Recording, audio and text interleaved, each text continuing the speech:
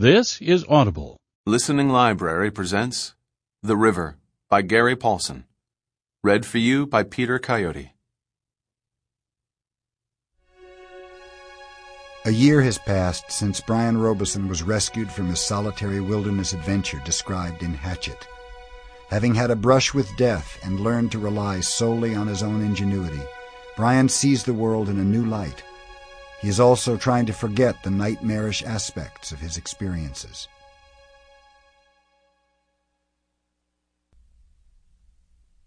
Brian opened the door and stood back. There were 3 men, all in dark suits, standing on the front porch. They were large, but not fat, well-built, with bodies in decent shape. One of them was slightly thinner than the other 2.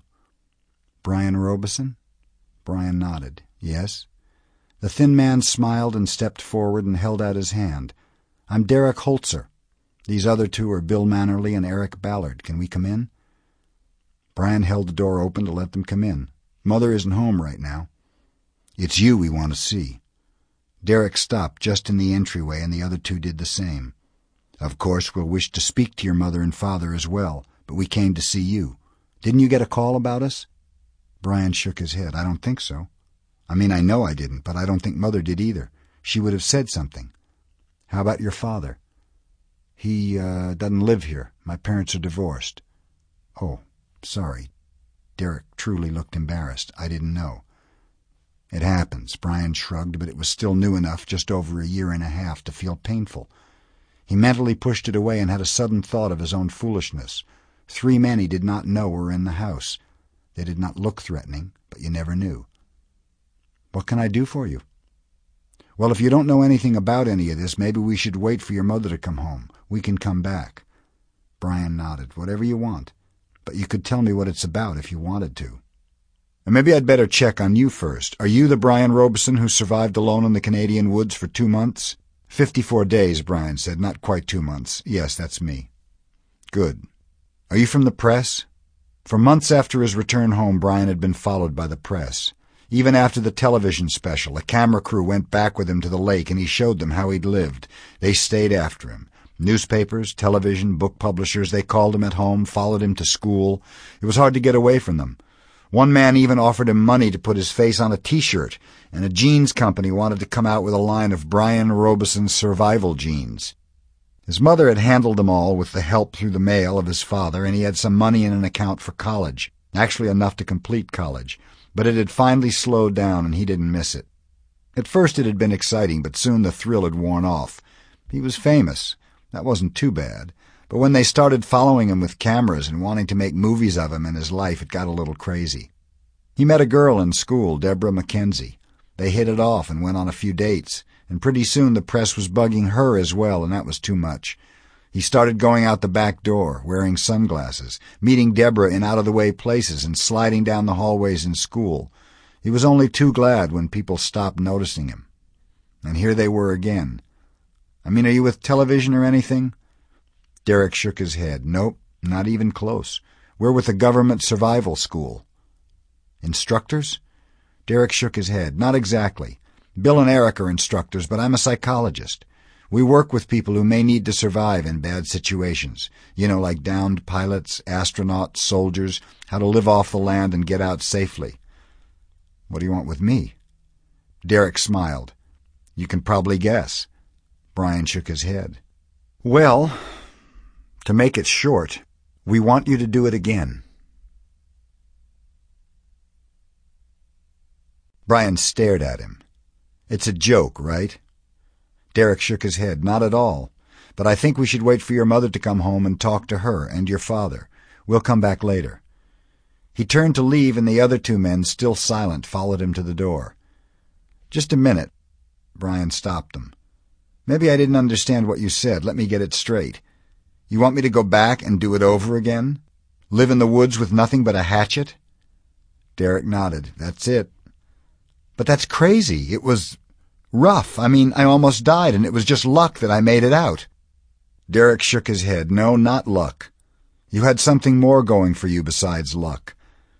Brian had a mental picture of the porcupine coming into his shelter in the dark, throwing the hatchet and hitting the rock embedded in the wall and getting sparks. If the porcupine hadn't come in and he hadn't thrown the hatchet, and if the hatchet hadn't hit the rock just right, there wouldn't have been sparks, and he wouldn't have had a fire, and he might not be standing here talking to this man now. Most of it was luck. Let me explain what I mean. Brian waited. We teach what you did, or we try to. But the truth is we have never done it, and we don't know anybody who has ever done it. Not for real. He shrugged his shoulders, moving under the jacket. Oh, we do silly little tests, you know, where we go out and pretend to survive. But nobody in our field has ever had to do it, where everything is on the line.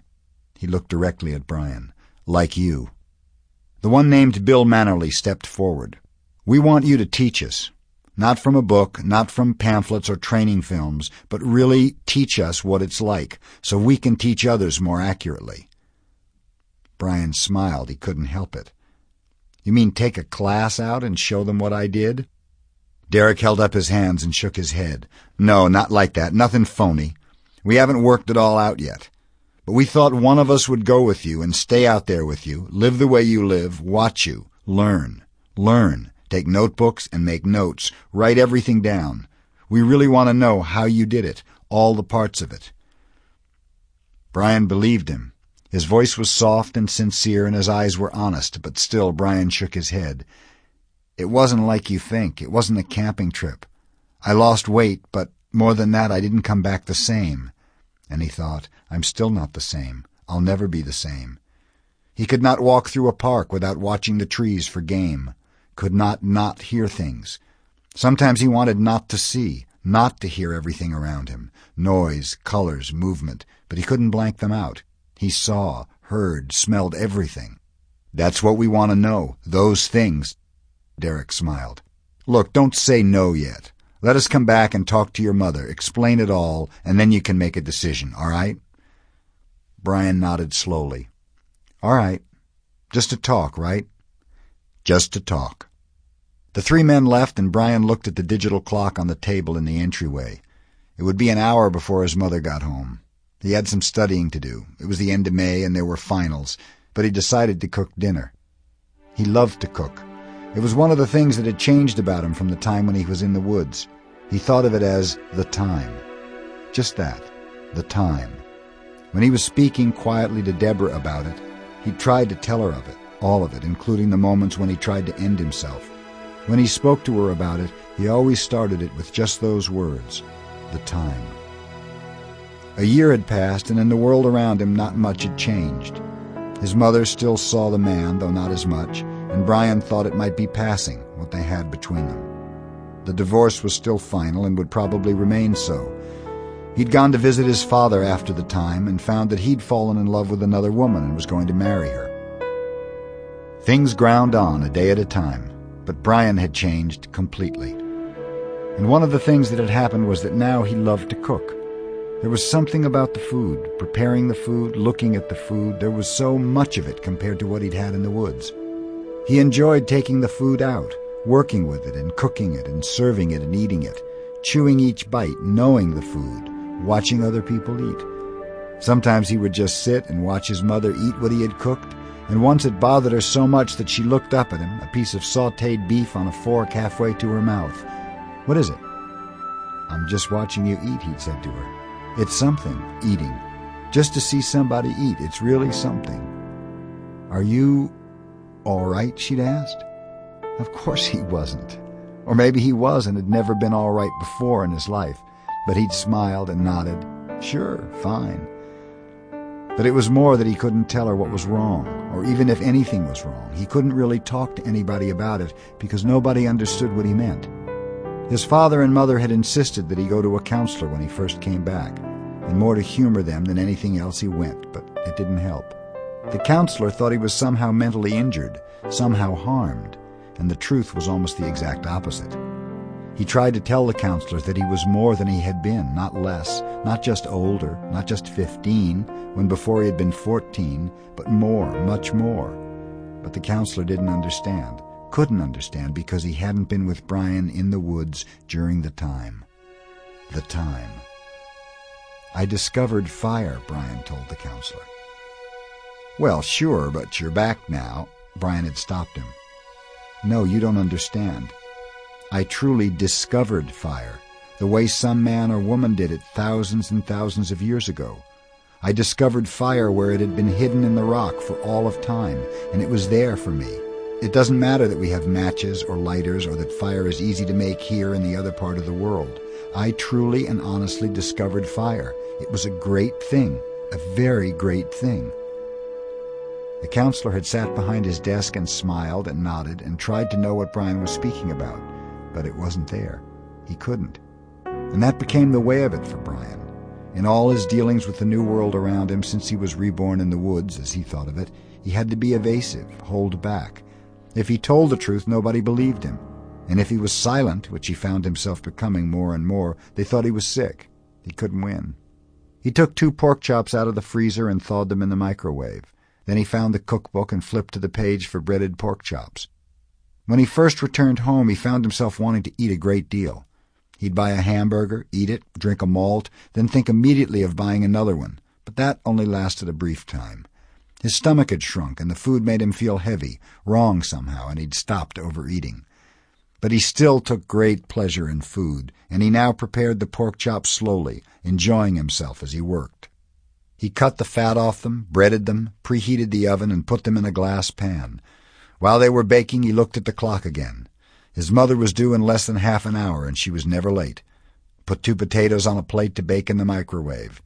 He would start them when she came home. They baked in a few minutes, and they could eat before the men came back. It was a wonderful meal, his mother said, leaning back from the table and smiling, as usual. Brian nodded. Something I whipped up. They cleared the table. They had become strangely closer since his return. So much of the divorce and the other man had bothered him, but coming close to death in the woods had led him to understand some things about himself and other people. He realized that he was not always right, was indeed often not right, and at the same time he found that others were not always wrong. He learned to accept things, his mother, the situation, his life, all of it, and with the acceptance he found that he admired her. She was trying to make a go of it alone, working in a real estate office, selling lots, and it was rough. "We have to talk," he said, putting the dishes in the dishwasher. To have dishes, he thought. Just to have dishes and pots and pans and a stove to cook the food. It still marveled him. "Some men are coming over to talk to you." "What men?" He explained Derek and the other 2 what they wanted. "You mean what they said they wanted? They might be anybody. We should call the police." He shrugged. "If you want. I was a little worried at first, but they didn't do anything and they seemed all right, so I told them to come back."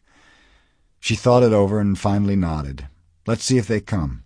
We'll play it the way it looks best." As if on cue, the doorbell rang and she went to the door with Brian following. Derek stood alone on the front step. He backed away so they could see him well through the peephole in the door. She opened the door. "Hello, I'm Derek Holzer." "My son told me about you. Weren't there 2 others?" "We thought one man might be less pushy. They stayed in the motel." "Please come in. We'll have some coffee." Derek followed her in, and they sat down at the dining room table, and Derek explained to Brian's mother what he wanted, all that he had told Brian. "We would control the operation closely," he said, "and take every precaution possible. Of course, we wouldn't do anything without your permission, and Brian's father's as well," Derek concluded. His mother sipped coffee and put the cup down carefully. Her voice was even, as if talking about the weather. "I think it's insane." Brian half agreed with her. In all the time since his return, he had had dozens of kids and not a few adults say how much they would have liked to do it, be marooned in the woods with nothing but a hatchet. But they always said it when they weren't over a block and a half from a grocery store, usually in a room with lights and cushions on a couch and running water. None of them had ever said it while they were sitting in the dark, with mosquitoes plugging their nostrils or night sounds so loud around them they couldn't think. To want to go back was insane. And yet there was this small feeling, a tingle at the back of his neck as his hairs went up. "I know it sounds strange, but Brian has had a unique experience," Derek said. He set his cup down carefully on the saucer. "It could save lives if he would help us." "It's still insane." Brian's mother shook her head. "I don't think you have the slightest idea of what you're asking. You must realize that for the time Brian was gone, we thought he was dead. Dead." We were told by experts that he couldn't possibly still be alive, and then we got him back from the dead. And now you're asking me, his mother, to send him back out there?" Derek took a breath, held it, let it out. "Don't you see? That's exactly why we must do it. Because he was thought to be dead and lived. Because he did something nobody else could do. And if he could share that with us, show us, take us through it with him, he could save others who were in the same place. It's not just what he learned about survival. We know most of that, or at least the survival instructors do. It's his thinking, his psychological processes, how his mind worked for him. That's what's so important. I have to do it." God, Brian thought, was that my voice? Both of them looked at Brian, Derek in surprise, his mother with a stunned look on her face. "What?" Brian leaned back. "I know, Mother, but he's right. I learned something there, about how to live. How to live. And if it could help others, I have to do it." "There is money," Derek said. "We can contract him, and the government will pay well for his help." His mother was still staring at him, but he knew, Brian knew, that she understood. There was much between them since he came back, much understanding. She treated him much more as an adult, and she understood. Still she held back, and the worry was alive in her face. "Are you sure? Absolutely certain?" Brian sighed. "I have to, if it'll help others." She nodded slowly, biting her lower lip. But she nodded. "I'll have to call his father," she said. "He may say no." But Brian knew. He was going. It was strangely easy for him to get in the bush plane. Brian had thought at one time that he would never get in a small plane again, and when he went to visit his father after the time, it had been hard to enter the plane. But now he clambered in and took the seat and back with a relaxed attitude. It all felt the same and yet different somehow. Derek got in the front and sat next to the pilot and turned to Brian. "Are you uncomfortable flying?" Brian shook his head. He looked out the window at his mother standing by the station wagon. They were at a different small airport, but it was the same station wagon with the phony brown wood sides. She waved when she saw him turn to look, and he waved and mouthed goodbye so she could see it. The pilot started the engine, and Brian jumped a little with the noise, but he settled back down at once. He still could not quite believe that he was doing it, felt as if he were half in a dream. It had been 2 weeks since Derek first came to him, and in that time they had made detailed plans. After Brian had further convinced his mother and worked on his father over the phone, Derek had come back with maps and plans, and they'd included Brian's mother in the whole process. Derek had decided he should be the one to go, even though he had little or no survival knowledge, because he was a psychologist, and that was the aspect they wished to learn about. They picked a lake in the middle of the wilderness, perhaps 100 miles east of the lake Brian had crashed into the first time. Brian's mother thought of using the same lake, but Derek vetoed it, because they wanted it all to be new to Brian. The lake was not named on the map, though it fed a river that went south and east until it disappeared off the map. "We selected the lake carefully," Derek said, circling it with a felt-tip pen while they sat in Brian's dining room. "It has the same kind of terrain as the lake you crashed into, and roughly the same altitude and kind of forest." "How far is it from help?" Brian's mother asked. Derek smiled. "We'll have a radio, and if any trouble develops, we can have a plane there in 3 or 4 hours. Please don't worry." But I do worry, that's just it. She did worry, Brian thought, watching her as the plane taxied out to the runway. She did worry. Again he watched her get smaller and smaller, and again he flinched with the noise of the engine throttling up, and again he was amazed at how easy the plane slid into the air and flew. And he was suddenly afraid. He couldn't help it. His breath quickened, and he looked up front at the pilot and thought, here it is again, 1 pilot and 1 engine, and if either of them quit, they were going down. If the pilot died, if he died and Derek couldn't fly, there would be nobody up front to control the plane. Brian would have to lunge over him and grab the wheel, try to get his feet to the rudder pedals. He shook his head. Easy now. Easy and easy and easy. Breathe deeply, fight it. Memories of the crash came sweeping back into his mind. mental pictures of the plane crashing down through the trees and into the water. The blue-green water with the dead pilot next to him suddenly filled his thoughts. He pulled a long breath, held it, and fought the pictures away. After he'd returned home, there'd been dreams. Even after he'd flown again, going to visit his father, there'd been dreams. Not nightmares so much as reliving dreams of the crash and his time in the woods. The time. But now it was different, all different. He looked at the pilot and saw that he was much younger than Jake had been. So young that he had a cassette recorder held with duct tape to the dashboard of the plane and was listening to rock music with a small set of headsets, his chin bobbing with the music. He flew loosely, slouched in the seat, his fingers lightly on the wheel, and something about him, the way he sat and moved with the music, relaxed Brian. He eased back in the seat and looked out the window. Down and to the right he saw the amphibious float with the wheels on the side. They would land right on the lake, but the pilot could also take off from solid ground. The floats didn't seem to slow the plane very much, as big as they were, and they skimmed over the trees until the pilot gained enough altitude to make them seem to slow down. Derek was silent, looking out the side window, and Brian realized it was the first time the man had been silent for as long as he'd known and been with him. He had asked endless questions of Brian. He'd read all the stories about Brian's adventure, as he put it, had all the news stories on tape, and seemed to have memorized everything that happened to Brian. "When you ate the choke cherries," he would say, "how long did it take you to get sick?" Or, "Did you notice any changes in the way you went to the bathroom?" "Oh, come on," Brian had said. "No, really, all these things are important. They could save lives." And his face would get serious. "This is really, really important." Brian realized then that Derek truly cared.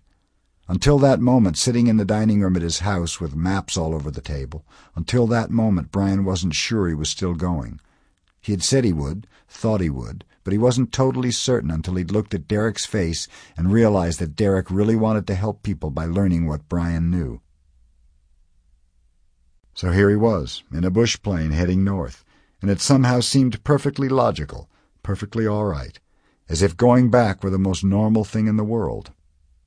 He looked out the window, down past the float on the right. They'd been flying half an hour, and they were already getting over forest. There were still some farms here and there, but less and less of them, even as he watched. When he looked ahead of the plane, through the whirling propeller, he saw the endless trees stretching away to the horizon.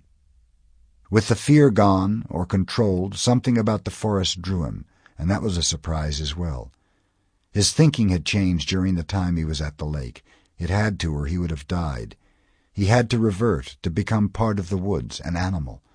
But when he came back, and had been back a time, he started to re-citify as he thought of it. He became used to the city again. The first time he went to a mall he became ill, dizzy with all the movement and noise, and to make himself normal again he went back to the mall again and again, until finally it didn't bother him. And the woods slipped away. The dreams came less and less, and he began not to think about them. He didn't forget them. He knew he would never forget them. But he didn't think about them as much, and when he did, there wasn't any fondness. He remembered the rough parts, the mosquitoes, tearing at him, clouds of them, the awful, ripping, thick masses of the small monsters trying to bleed him dry. What was it like, his mother had asked him one day when they were sitting in the kitchen. What was the main problem, the worst part of it? And he thought at first of mosquitoes, started to tell her about them, and shook his head. Hunger. Really, she had seemed surprised. I thought it would be the danger, or being alone, or the weather. I don't mean hunger like you're thinking of it, he'd told her. Not just when you miss a meal and feel like eating a little bit, or even if you go a day without eating. I mean where you don't think you're ever going to eat again, don't know if there will ever be more food, an end to food. Where you won't eat, and you won't eat, and then you still won't eat, and finally you still won't eat, and even when you die and are gone, even then there won't be any food. That kind of hunger. The outburst had made his mother sit back and blink, but he meant it. The hunger was the worst, worse than the mosquitoes, worse than any of it. Hunger. He looked out the window again. Only forest below now, forest and lakes and the plane droning. The air was rough, rougher than he remembered from before, but he didn't mind the jolting. They had left the runway in northern New York in the early morning. but climbing had brought them into the bright sun, and it warmed the inside of the plane until it was hot. Brian was wearing a T-shirt and a baseball cap with a picture of a fish on the front. He pulled the brim down and turned away from the sun. As he turned, he saw the equipment in back of the seats. There was enough for a small army, and it bothered him, and he couldn't pin it down, how or why it bothered him. It just felt wrong. Derek had gone over the list with his mother. Food for weeks, tent, a rubber boat, first aid kit and mosquito repellent, fishing gear, a gun. A gun. Just what we need. Just for emergencies, Derek had explained, in case we need them. We have everything we need. And there it was, he thought. They had everything they needed, and it ruined it all, made the whole trip worthless. It wouldn't be the same. He tapped Derek on the shoulder, and the big man turned in his seat. "Too much," Brian yelled over the noise of the engine. "What?" "Too much stuff." Brian pointed over his shoulder at the mound of gear. But Derek misunderstood and nodded and smiled. "Great, isn't it? We have everything but the kitchen sink." Brian shrugged. "Yeah, great." But it ate at him. What they were going to do proved nothing. They were playing a game, and it struck him that Derek did that. His whole life was that. He knew it was unfair to think of the man that way. He didn't, after all, know him very well. But he acted that way, like it was all a game, and Derek was approaching this whole business that way. Just a game. Football. Soccer. If it didn't work right, they could call time out and eat a good meal, and go swimming and sail off into the sunset in the rubber boat, shooting things with the gun and talking to people on the radio. Survival. Right. The plane seemed to hang in the sky over the woods, the trees green like a carpet, out, and Brian sat there and watched them without seeing them and thought that it was wrong. It was too much. It was all wrong. He slept. He couldn't believe it, but he slept. The sound of the plane's engine and the warm sun and the sameness of the green forest all combined to hit him like a hammer, and his face went against the window and he slept. The sound of the plane engine, changing sound, decreasing in pitch, awakened him, and he was embarrassed to see that he had drooled in his sleep. He wiped his chin. They were going down. Brian felt himself stiffen when the plane nosed down. He couldn't help it. But the descent was gradual and controlled and even. When they were still well above the forest, the pilot slowed the plane still further and dropped the flaps. The plane almost seemed to stop in the air, floated on down toward the lake below and to the front, and Brian remembered the last time he'd landed on a lake in a bush plane. If he'd known about flaps or how to use them, he wouldn't have been going half the speed when he hit the water. With a gentle landing, he might have had time to help the pilot, get the survival pack out. He watched the pilot carefully, noted everything he did, and realized how lucky he'd been. The pilot flared the plane out so that when it came down to the lake it seemed to be barely moving. He worked the wheel and rudder pedals to make it float down slowly and easily. Brian had more or less arrowed the plane into the water, through the trees and down, and it was a miracle that he hadn't been killed. The answer to his problem had come to him while he slept. It was simple. The pilot was all business now, his hands working the controls, easing the throttle, settling the plane the last bit down to the lake. But Derek turned and smiled at Brian. Pretty, isn't it? And the lake was pretty. It was almost perfectly round, pushing out toward an egg shape slightly, but only slightly. At the bottom edge of the lake and off to the right, a short distance, a river flowed south and east, and it was amazing to Brian how accurate the map had been. They had gone over it on the dining room table, showing his mother where they would be, but looking down on it now it seemed to be almost a model made of the map. The blue of the lake matched the blue of the water on the map, and the river cutting southeast through the green forest looked just as it had on the map, delicate, winding. Derek said something to the pilot. Brian couldn't hear over the sound of the engine, and the pilot nodded and banked the plane to the right, more toward the river, and put it softly onto the lake. There was absolutely no wind, and the water was as smooth as a mirror. Brian watched out of his window as the float came down, saw its reflection in the water, closer, closer, until it touched itself and skimmed across the flatness, settling more and more until the plane slowed nearly to a stop. The pilot headed the plane toward a clearing to the right of where the river left the lake, nudging the throttle now and then to keep it moving on the floats, until it at last slid through some green reeds and bumped the shoreline. He cut the engine. "We're here," Derek said, his voice loud in the sudden silence. "Let's get unloaded." He turned and Brian could see that he was excited. Like a kid, he thought. He's as excited as a kid. I'm the kid here and I'm not excited. That's because he doesn't know.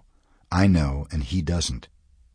Derek climbed out onto the float, moving a little stiffly, and Brian noted that he wasn't very athletic, seemed not to be too coordinated, and stepped ashore. The pilot stayed in his seat, and Brian moved the passenger seat forward and clambered out of the plane, stepped on the float and then to the dry grass. Neat, he thought. Neat and clean. The thought came into his mind that it was a beautiful day. The sun was out, there were small popcorn clouds moving across the sky. It was a soft summer afternoon.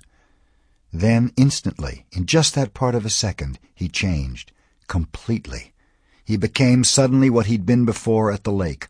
Part of it. All of it. Inside all of it, so that every single little thing became important. He didn't just hear birds singing, not just a background sound of birds, but each bird. He listened to each bird, located it, knew where it was by the sound, listened for the sound of alarm. He didn't just see clouds, but light clouds, scout clouds that came before the heavier clouds that could mean rain and maybe wind. The clouds were coming out of the northwest, and that meant that weather would come with them. Not could, but would. There would be rain. Tonight, late, there would be rain. His eyes swept the clearing, then up the edge of the clearing, and in those two sweeps he knew. He knew the clearing in the woods. There was a stump there that probably held grubs. Hardwood there for a bow, and willows there for arrows.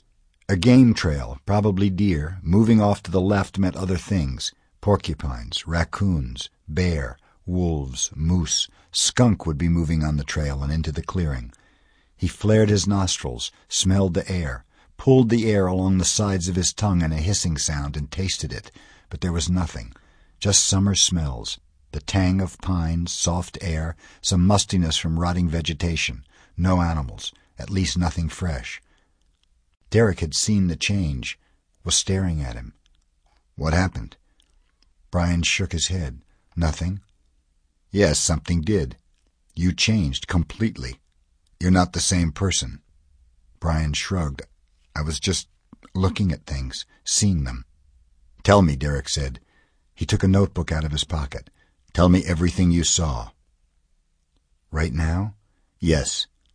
Shouldn't we let the pilot go first? Derek turned as if seeing the plane for the first time. Oh, yes, I almost forgot. He has to get back. Let's unload, and then he can go, and you can tell me. No. What? Brian had made the decision just as he dozed off in the plane, and it had settled into his mind while he slept. He knew it was the right thing to do. We're not going to unload. What are you talking about? Brian looked at the lake, the clearing, the clouds. 7-8 hours to rain. I mean, if we unload all that gear, everything but the kitchen sink, like you said, this whole business will be ruined, wasted. I don't see what you mean. What happens if we have trouble? Brian nodded. That's it, exactly. We have trouble. That's what this is all about. You want to learn, but if you have all that backup, it's just more games. It's not real. You wouldn't have that if the situation were real, would you? But we don't have to use it. We don't have to use any of it. Brian smiled, a small, almost sad smile. I promise you, absolutely promise you, that if that stuff is here, you'll use it and I will use it. By the third day, when the hunger really starts to work and the mosquitoes keep coming and there isn't any food or a tent and we know it's just there, just in the bag, I guarantee you we will use it. We won't be able not to use it. So much talk, Brian thought. Just jabber all the time. Like blue jays, we stand here and talk, and in 7-8 hours it will rain, and we don't have shelter or dry wood or a fire going. Talk. Leave it all in the plane. Leave it or I'm flying out of here right now. I know what's coming, and I don't want to waste it. But we told your mother. Brian hesitated, then sighed. I know, but the rule still holds. If we unload, I'm going home. Period. I'll take responsibility. Derek studied him. You mean it? Absolutely. How about a compromise? What do you mean? We keep the radio in case there's trouble, serious trouble. Then at least we can call for help. Brian rubbed his neck, thinking. It wouldn't be the same. Even the radio would taint it. Still, he had told his mother not to worry, and if he insisted on not using the radio, absolutely not using it. All right. Derek nodded and stepped past him, balanced along the float and reached into the plane. He said something to the pilot, who nodded and looked at Brian through the windshield with a strange look, a studying look.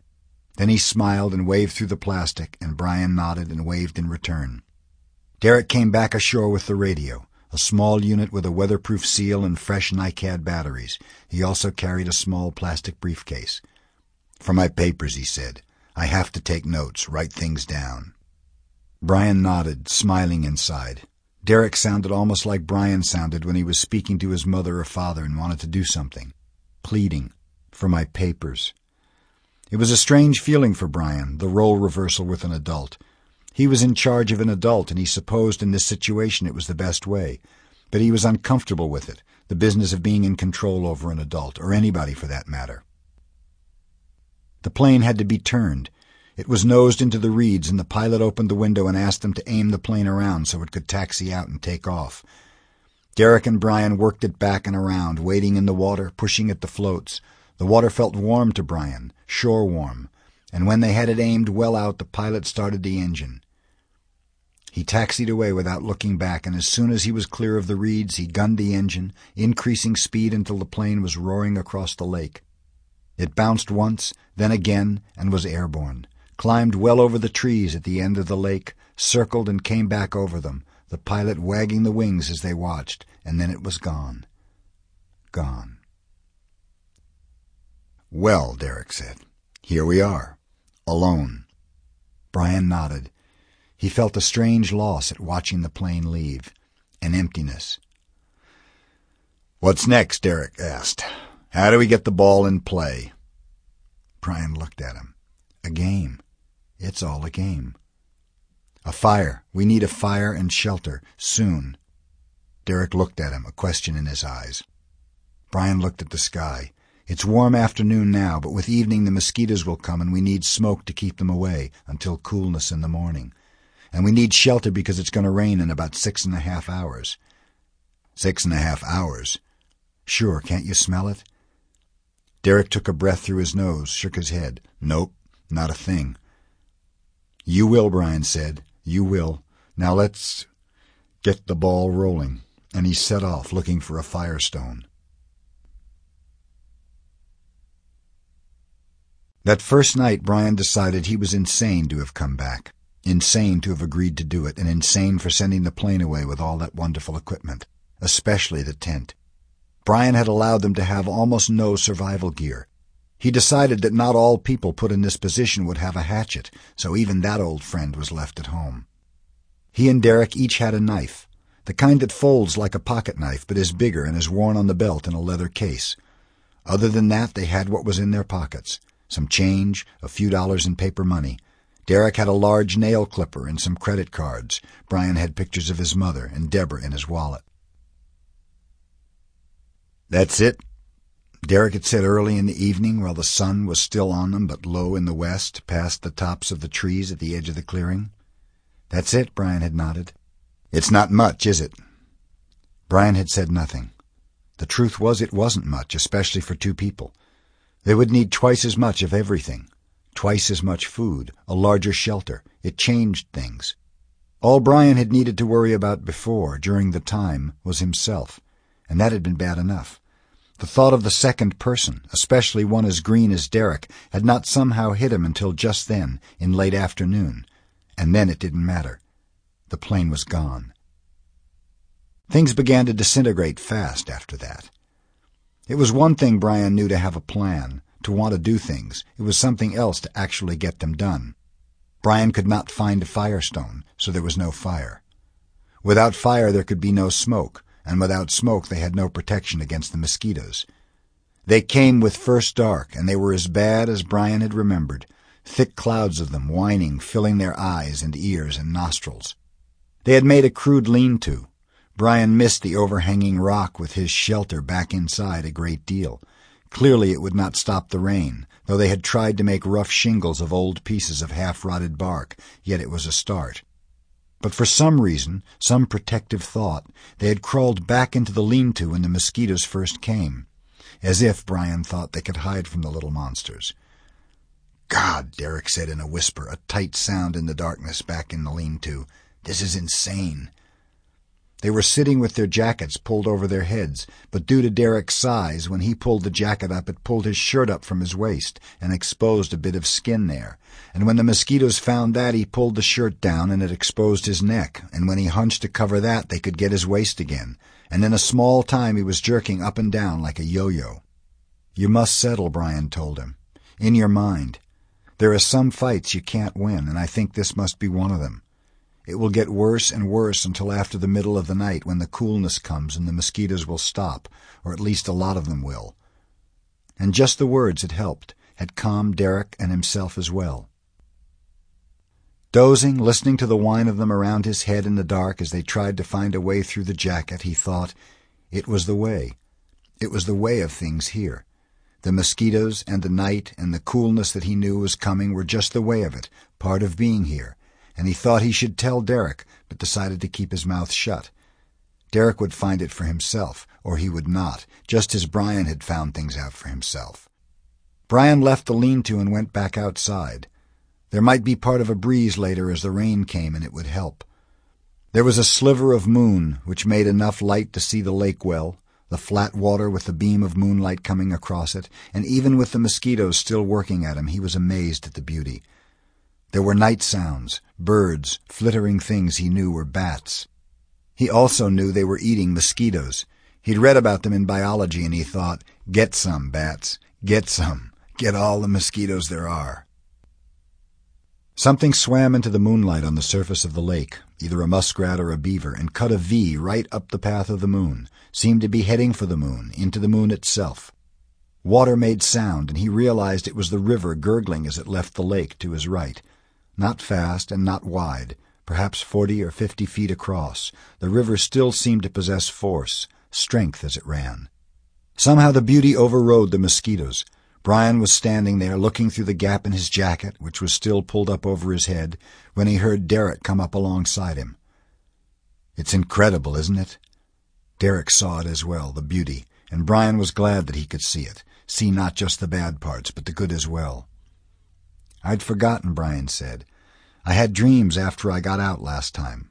Not all nightmares, but dreams. I would dream of this, of how pretty it was, how it could stop your breath with it, and then I'd wake up in my room with the traffic sounds and the street lights outside, and I would feel bad, miss it. I would miss this." "Except for the mosquitoes." Brian smiled. "Well, yes, except for those." But even as they talked, the night temperature started to drop, and it was as if a switch went off. There were still some mosquitoes, but most of them left, and the two of them were left standing in the moonlight. "Incredible," Derek said. "They're just gone." "Haven't you run into them before? You know, when you're doing the courses and all that for the government?" Derek nodded. "Of course, sort of. I haven't run the courses that much. Just once to try to see what it was like, and I pretty much failed it. They always have tents and repellent and gear with them, you know, to take the edge off." He laughed softly. "I'll change that the next time we have a meeting. It was wrong, psychologically wrong. You were right to leave all that in the plane, absolutely right." Later, when everything changed and he did not think there was hope, that statement was all that kept Brian going. The rain came about 11. Derek had time for one quick joke. "You said it would be 6.5 hours. It's almost 7. Then it hit them, and there was nothing but water. The clouds had come quickly, covering the stars and moon in what seemed like minutes, and then just opened up and dropped everything on them. It wasn't just a rain. It was a roaring, ripping downpour of water that almost drove them into the ground. They had moved back into the lean-to try to get some rest since the mosquitoes partially lessened, but the temporary roof did nothing, absolutely nothing to slow the water. They were immediately soaked, then more soaked, sloppy with water. They tried moving beneath some overhanging thick willows and birch near the edge of the lake, but the trees also did nothing to slow the downpour, and finally they just sat, huddled beneath the willows, and took it. I have, Brian thought, always been wet. Always. Even my soul is wet. He felt the water running down his back. He judged it to be about the same rate as the faucet in his kitchen sink at home, and that made him think of his mother, sitting at the table, the dining room table, with a roof. He'd forgotten how nice a roof could be. "This is crazy," he said aloud to Derek next to him, but the rain took the words away, and he leaned against a birch and closed his eyes and finally took it. "I'm here," he thought, "to show Derek how I did it, how this can be done for other people, and right now there's nothing to do but take it." And somehow the night passed. Close to dawn, the rain stopped, and there was a softness after the rain, almost a warmth, and that brought the mosquitoes back for one more run. By the time the sun came up, full up over the lake, and brought them warmth, Brian felt like he'd been hit by a truck while playing in a puddle. He ached all over, and when he turned to see Derek, leaned back against a tree sideways, curled into a ball with his jacket still over his head, Brian laughed. The sound awakened Derek, who was not really asleep, and he looked out of the jacket. "What's so funny?" Brian shook his head. "I guess it's not funny, but you look so miserable." "You ought to see yourself," Derek grinned. "Kind of like a drowned rat."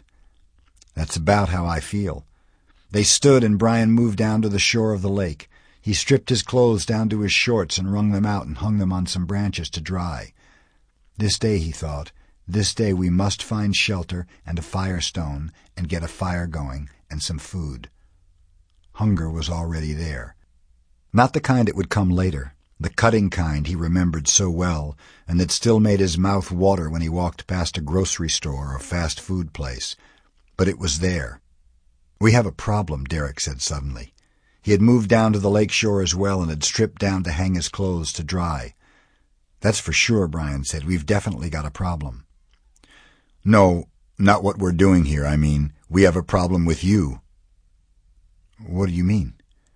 "You're so quiet. I mean, I see you looking at things and thinking, but I don't know what you're thinking about or what you're working out. I have to know all this to write about it, to tell people what to do." Brian nodded. "I understand. It's just that the last time I did this, I was alone." I would have killed, Brian thought suddenly, for someone to talk to, someone to share it with, someone to hear me, and now that I have someone, I don't talk. "It's kind of strange having someone here with me." Derek nodded. "That's what I mean. You have to tell me everything, externalize it all for me so I can write it." Derek moved back to the lean-to where he'd left the radio in his weatherproof briefcase. Inside the briefcase he had notebooks, each one in a plastic bag, and he took one out now with a pencil and began to write carefully. When he'd written something, he looked up at Brian, waiting. "All right, I'm ready."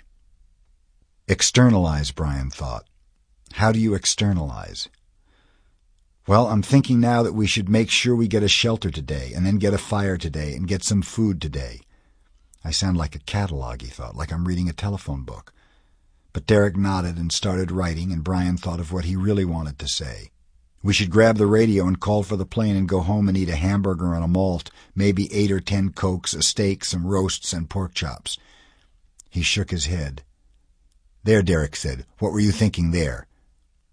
Brian stared at him, then shook his head. "You don't want to know. Just junk." He walked away into the day. It was enough.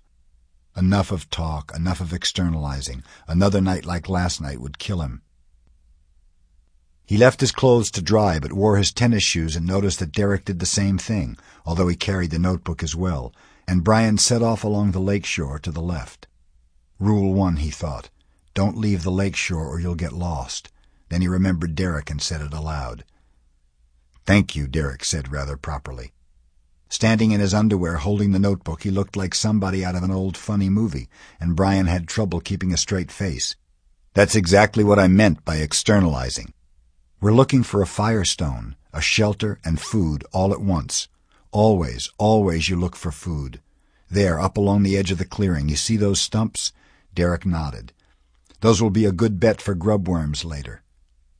"Grubworms?" "Sure, bears eat them, love to eat them. I can't eat them yet, but by about the 3rd day, if we don't find something else or get some fish, they'll probably be looking pretty good." "Grubworms?" Brian smiled. "I thought you did this survival thing once before." "Oh, we ate lizards and snakes and stuff like that. They always have the course in the desert, or did until now. I think it will change.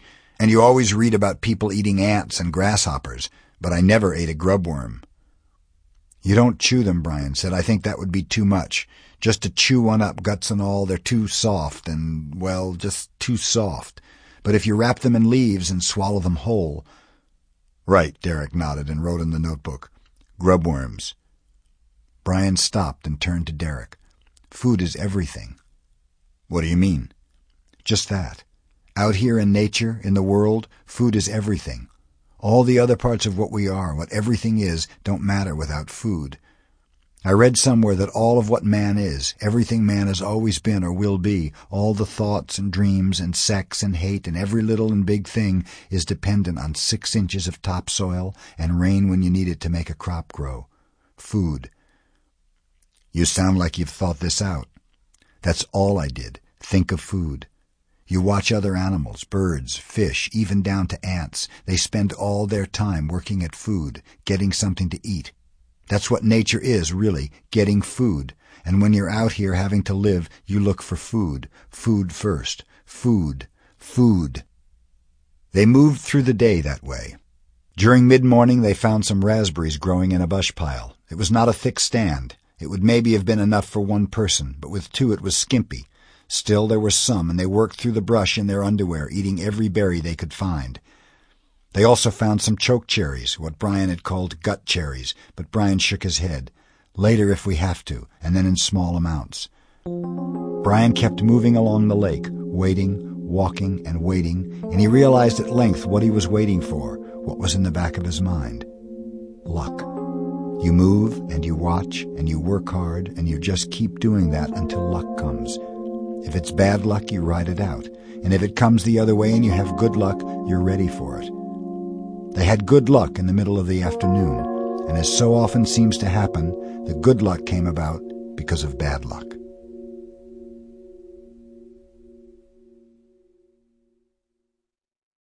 Brian had moved out ahead, down and to the right of Derek, and was working closer to the edge of the lake. Derek worked up and away from the lake, looking for more berries as they moved. "Stay inside of me," Brian had told him. "Don't get away from the lake so far that you can't see. And if you run into a bear, don't look into his eyes." "Bear?" "They hunt for food too and eat berries. We'll probably see one. Just back away and don't look at them. I read that it's a threat when you do that." "Bear?" Brian was glad to see that his warning had been taken and Derek was always within sight. Here the land rose as they approached the northern end of the lake. It came up in a low roll that made a sizable hill next to the lake. Because of this rise and the freezing and thawing of the lake, the movement of the ice each winter, the land had been cut away, washed still further away by heavy rains. Brian could see the work of last night's rain, and all this chewing at the side of the hill had left something close to a small cliff. It wasn't terribly high, 30 feet or so, but it was steep and very unstable, the edge loose and soft from the rain. Brian had moved close to the edge. Down below he could see into the green water of the lake, and there were fish moving, and the sight made him realize how hungry he was becoming. It had been over a day now. They had eaten normally the day before when they flew to the lake, and the hunger was becoming demanding. He turned to see Derek, who was coming up the back of the hill. "See the fish?" Brian had come too close to the soft soil at the edge, and before he could finish the sentence, the bank let go.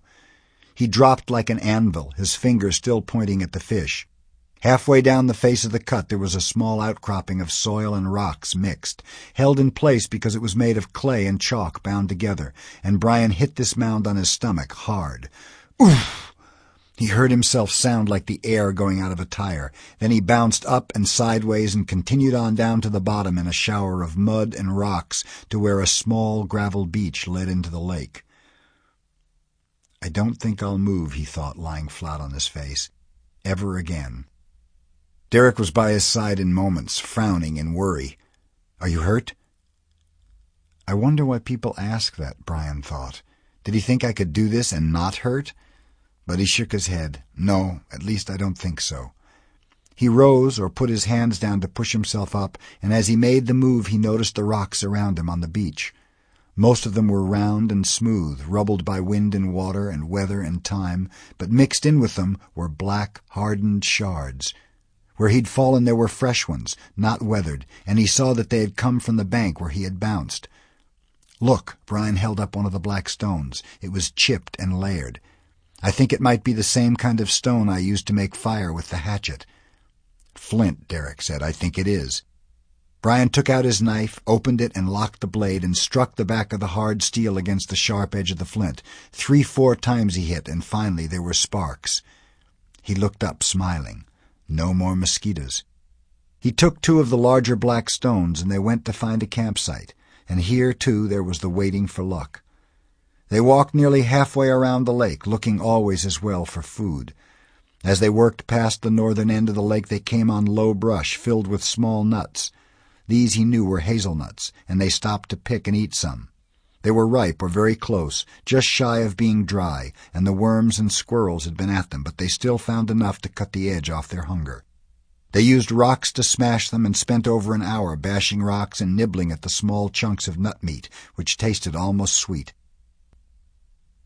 It was then approaching evening, and Brian knew they would need a shelter of some kind and a fire before dark and the evening horde of insects found them. Then, coming out of a stand of thick willows, they found it. In some ancient time, an enormous tree had fallen in a giant wind. The tree had been growing on the side of a small hill which was made on a rocky shelf. As the tree went over, it pulled earth, balled in its roots with it, and made a large hole back in under the shelf of rocks. Time had done the rest. The tree was long rotted and gone to worms. The soil had filtered somewhat back into the hole and taken grass seeds, and what was left was a large depression in the side of the hill with an overhanging shelf of rock. On each side of the depression there were large trees, white pines that went towering up and shaded the whole place to make it feel like a quiet garden. It was not perfect, not as nice as Brian had had on the L-shaped lake, but it was good enough, far better than nothing, and to cap it off, there was a small spring of water to the side of the overhang where a fissure of rock let water work out in a trickle that made its way down to the lake. "Home," Brian said. Derek looked at the depression. "It looks like a hole. What do we do to make it livable?" "Beds and a fire. You use pine boughs to make the beds." He showed Derek how to cut the boughs and stick them point down to make a soft bed. "You do that and I'll work on a fire." "I need to watch you do that," Derek said, "so I can write about it." Brian nodded and set out to find what he needed. He would never forget the first fire, what it had meant to him, as important as it must have been to early man, and he approached making a fire now almost as a religious experience. You could not hurry it, he knew. Fire would come only when it wanted to come, and only when there was a good bed for it, a home for it. He found some birches near the shoreline and shredded dry birch bark with his fingernails until it was like hair. He kept adding to this until he had a ball of fluff 3 inches in diameter. To this he added some pulverized dried grass, worked almost into flour, and when it was all together he gently used his finger to make a hole in the middle. A home for the fire, he thought, a place for it to live. Derek had watched all of this with intense interest, writing in his notebook from time to time, underlining things, nodding. Brian set aside the tinder and found some dry pine twigs as small as matches.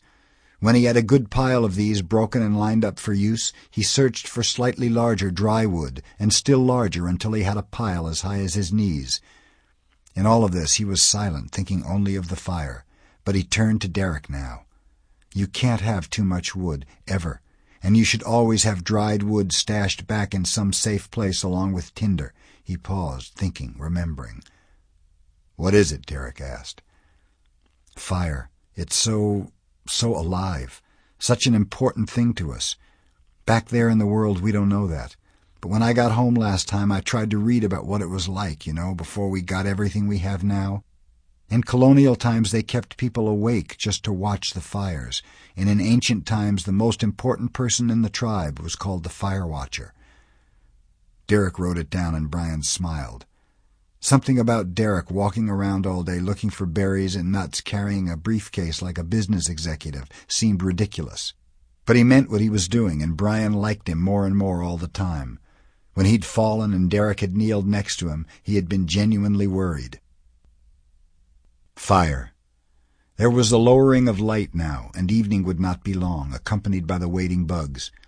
He and Derek made a small fire pit in front of the overhang. Then Brian put the tinder on the ground in the pit so that the flame cup was aimed upward. Over this he held a piece of flint. He struck it with the knife and nothing came. Naturally, he thought, if it were easy, everybody would want to do this. He hit again and again, and finally the sparks came. Now he slammed the stone with the back of the knife blade with renewed force again and again until a small shower of sparks fell into the cup.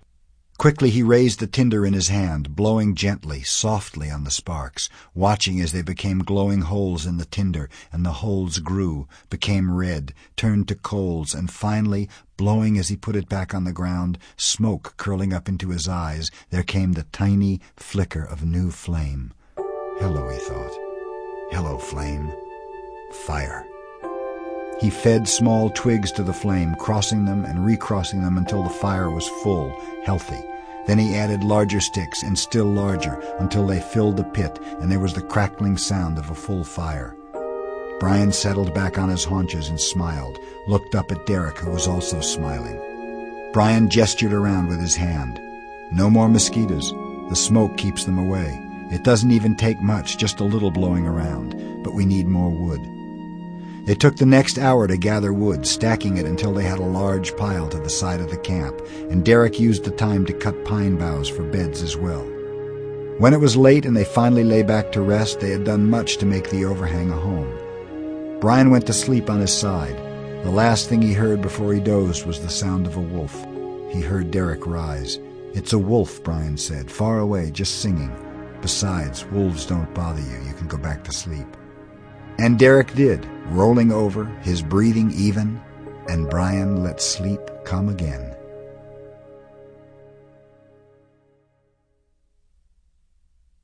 Brian stood away from the fish trap and shook his head. Nothing was the same, really. It was a beautiful day, with the mid-afternoon sun shining down on them, and he thought of what the problem could be, what was wrong. It had somehow turned into one big happy camping trip. We might as well have a cooler full of soft drinks and sandwiches, Brian thought. They'd been at the lake 3 days, but it looked like they'd been there a year. The camp was squared away and neat. Derek had called in on the radio and told the world they were all right, telling them to pass the information on to Brian's parents. Brian thought his mother might worry if she knew about them sending the gear back. Then they had enhanced the beds and made them deep and soft with more boughs. There was enough firewood for a month, and they had made birch bark containers to hold extra hazelnuts and berries. They'd found blueberries and raspberries and plums. On this side of the lake the forest was more open, and the plums and nuts and berries seemed to thrive in the light and heat. Wild plums. They were a little green, but even so, Brian couldn't believe how sweet and rich they were, like small domestic plums with a little more tang to them. Brian had made a bow, used a strip from his belt for a string, and had showed Derek how to shoot fish, then how to use the guts from one fish to bait the others into a trap made of stones. And they soon had more fish than they needed. Brian found a clam bed, and they had actually eaten one meal, clams steamed around the fire, nuts and berries, that left them full. Full. Plus they had more clams stored and plenty of fish left in the trap, and knew the locations of several ruffed grouse. There were rabbits and squirrels all over the place, and if they had to, they could make it a year or two, and it felt wrong. All wrong. He shook his head again and moved back by the fire pit. Derek was sitting on his bed by the fire, feeding an occasional stick to the fire to keep it going, writing in his notebook. He looked up as Brian walked into the shelter and saw him shaking his head. "What's the matter?" Brian shrugged. "I don't know. It's just wrong, I think." "What do you mean, wrong?" Brian looked around at the shelter, the comfort, the food, the fire, the lake. All this were so ready, so calm. It doesn't work somehow. None of it works. "I still don't know for sure what you're talking about. We've done it. In 4 days you've shown me how to live in the wilderness with nothing but a knife. I've got tons of notes to take back and teach from. I think you're wrong." "But this isn't how it works," Brian said. "It isn't this smooth and easy. You don't just fly in and get set on a perfect lake and have all the food you want and have it all come this easy. It isn't real." Derek leaned back, put his hands in back of his head, and looked at Brian. "There's not a thing to make it rough, nothing wrong. In a real situation like when I was here before, there were things wrong, going wrong. The plane didn't land and set me on the shore. It crashed. A man was dead. I was hurt. I didn't know anything. Nothing at all. I was maybe close to death, and now we're out here going la-di-da. I've got a fish, la-di-da, and there are some more berries." "Tension," Derek said. "It lacks tension." Brian nodded. "Maybe, but that's not all. I don't think you can teach what you want to teach." "But they do. They teach survival." "No, I think they tell people what to do, and maybe you can tell them some of what we do, but that doesn't teach them how to live, how to do it, does it? You'd have to bring each person here and drop them in the lake and let them swim out and drag up the shore and try to live to really teach them how to do it, every single one." "But that's impossible." Brian nodded. "I know, but I don't think it will work unless you do it that way. You can tell, but you can't really teach." "Tension," Derek said again, leaning forward and writing in his notebook again. "You need the tension created by the emergency." And they settled in for the rest of the day and that night, and later Brian would remember what they had said, how it needed tension, and wish he had not thought it at all.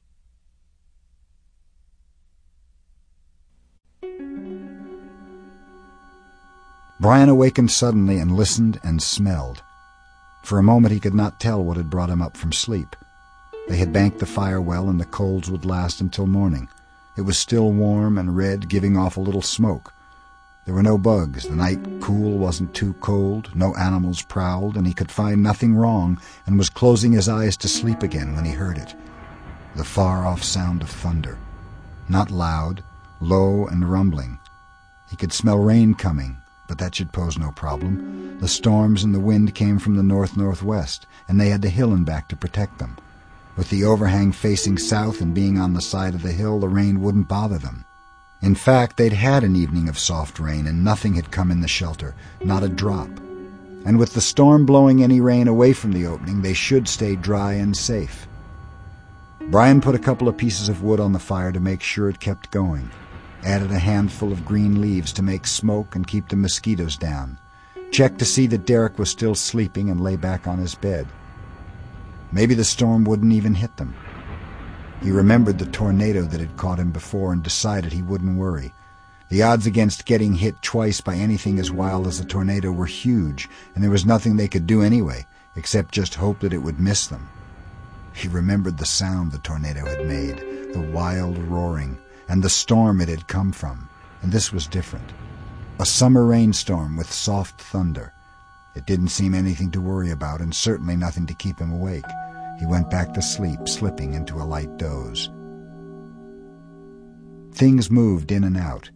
He dreamed that he was talking to Derek, saying in the dream that he thought that they should use the radio to call the plane and cancel the rest of the operation, as Derek kept calling it in the dream, because it didn't seem to prove anything. He was awakened by an explosion. It seemed to come from inside his skull, inside his thinking, inside the dream. A sharp crack so loud that he snapped awake, rolled over, and was on his feet, moving to the back of the shelter without thinking, without knowing he was moving. It was thunder, but not like he'd heard before, not like he'd ever heard. It was around them, exploding around them, the lightning cracking around the shelter, so close it seemed to Brian that it came from inside him. What? He knew that he opened his mouth, that he made sound, but he could hear nothing except the whack-crack of the thunder, see nothing but images frozen in the split instants of brilliance from the lightning. Like a camera taking pictures by a strobe light, things would seem frozen in time, caught and frozen, and then there would be another flash and things would be different. Derek was moving. In one flash he was still on his bed, but raised, his jacket falling away from where he'd had it as a blanket as he rose. Darkness. Then the next flash of light and he was on his knees. Darkness. Then he was leaning forward and his hand was out, reaching for his briefcase and radio next to the bed, one finger out, his face concentrating. And Brian thought, "No, don't reach, stay low." And he might have yelled it, screamed it, but it didn't matter. No sound could be loud enough to get over the thunder. There was a slashing, new, impossibly loud crack as lightning seemed to hit the shelter itself, and Brian saw the top of the pine next to the opening suddenly explode, and Felt saw the bolt come roaring down the tree, burning and splittering the wood and bark, and he saw it hit Derek. Camera image. Something, some blueness of heat and light and raw power seemed to jump from the tree to the briefcase and radio and enter Derek's hand. All in the same part of a second it hit him, and his back arched, snapped him erect, and then it seemed to fill the whole shelter and slammed into Brian as well. He saw the blueness, almost a ball of energy, the crack flash of color that came from inside his mind, inside his life, and then he was back and down and saw nothing more.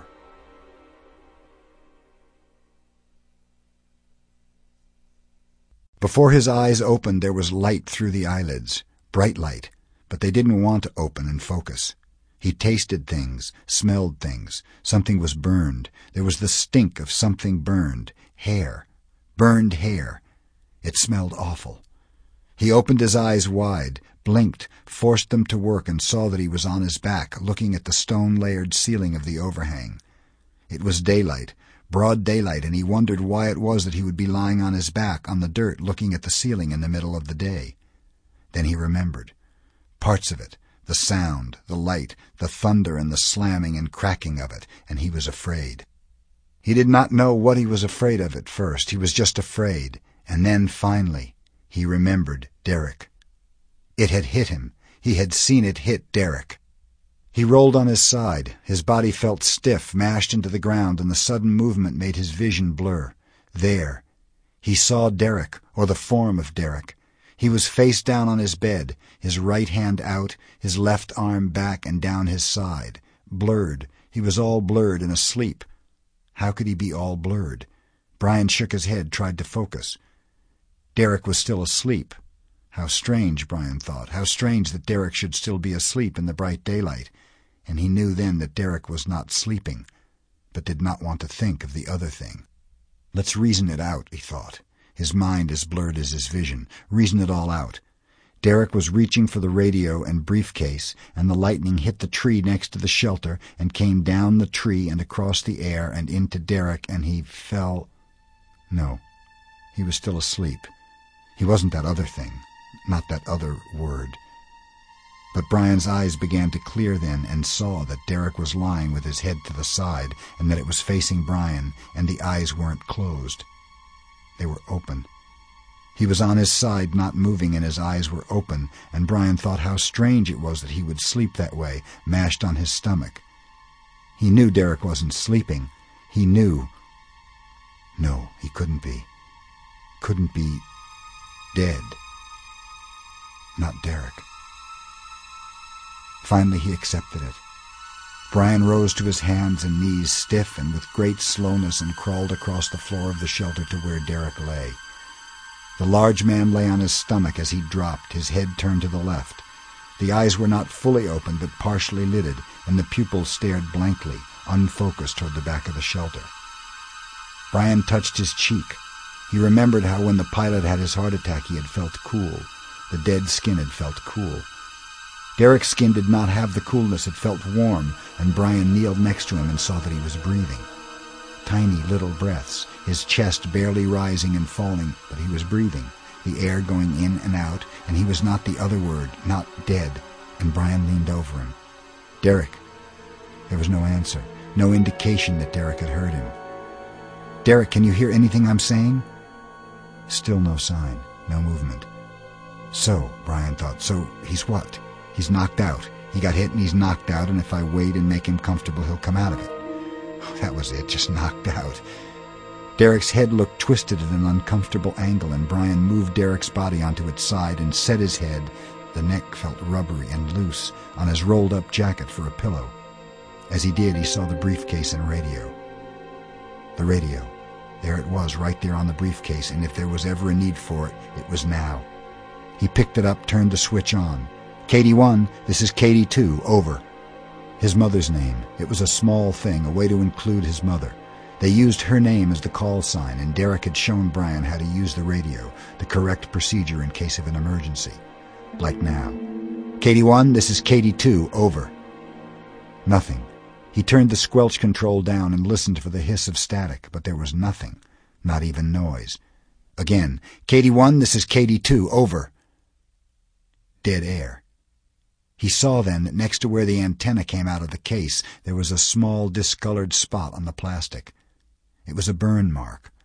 The radio was made to be used outdoors, tough, with a weatherproof case around it, and when he opened the outside case, he saw that the lightning had hit the radio as well as Derek and him. There was a jagged line burned in the plastic on the back, and even without opening the case and seeing the inside, he knew the radio was blown. What to do? Think. He couldn't think right. He put the radio down and turned back to Derek. There was no change at all. No movement except for the short rise and fall of his chest with his breathing. The eyes were still partially opened as they had been. Think, what did he know that could help? Lightning had hit the tree next to the overhang, come down the side. He saw where the pine bark was burned and literally blown from the tree, and then must have come out on a root or jumped away from the tree somehow. No, that wasn't right. He'd read somewhere that lightning struck up, not down, moved from the ground up. Somehow it had come from the ground, through Derek and the radio and him to the tree, and then up, except that it seemed to come down, and Derek shouldn't have reached out, shouldn't have risen. He shook his head. Stupid. None of that mattered. Electrical shock. What did you do when there was electrical shock? CPR. To get them breathing again, you had to give them CPR. Except that Derek was breathing already. Heart. He should check the heart. He put his fingers on Derek's wrist, but couldn't find the pulse. But when he checked his own, he couldn't find that either. He put his ear to Derek's chest and heard the heart thumping. He tried to time it, but couldn't transpose the number of beats per minute measured on his digital watch into a pulse rate because he couldn't think. Think. The lightning came, took the tree, then Derek, the radio, him, and they were all knocked down and out. There it was. Maybe Derek was just knocked out and would come to in a little while. Somehow he knew that wasn't true. Something in the way Derek looked made the condition look like more than just being knocked out. Yet Brian wanted it to be so much that he forced himself to believe it. Derek was breathing evenly, short breaths, but even, and his heart was beating regularly. He was just knocked out. Brian would make him comfortable and then wait next to him, wait for him to come to. He would wait.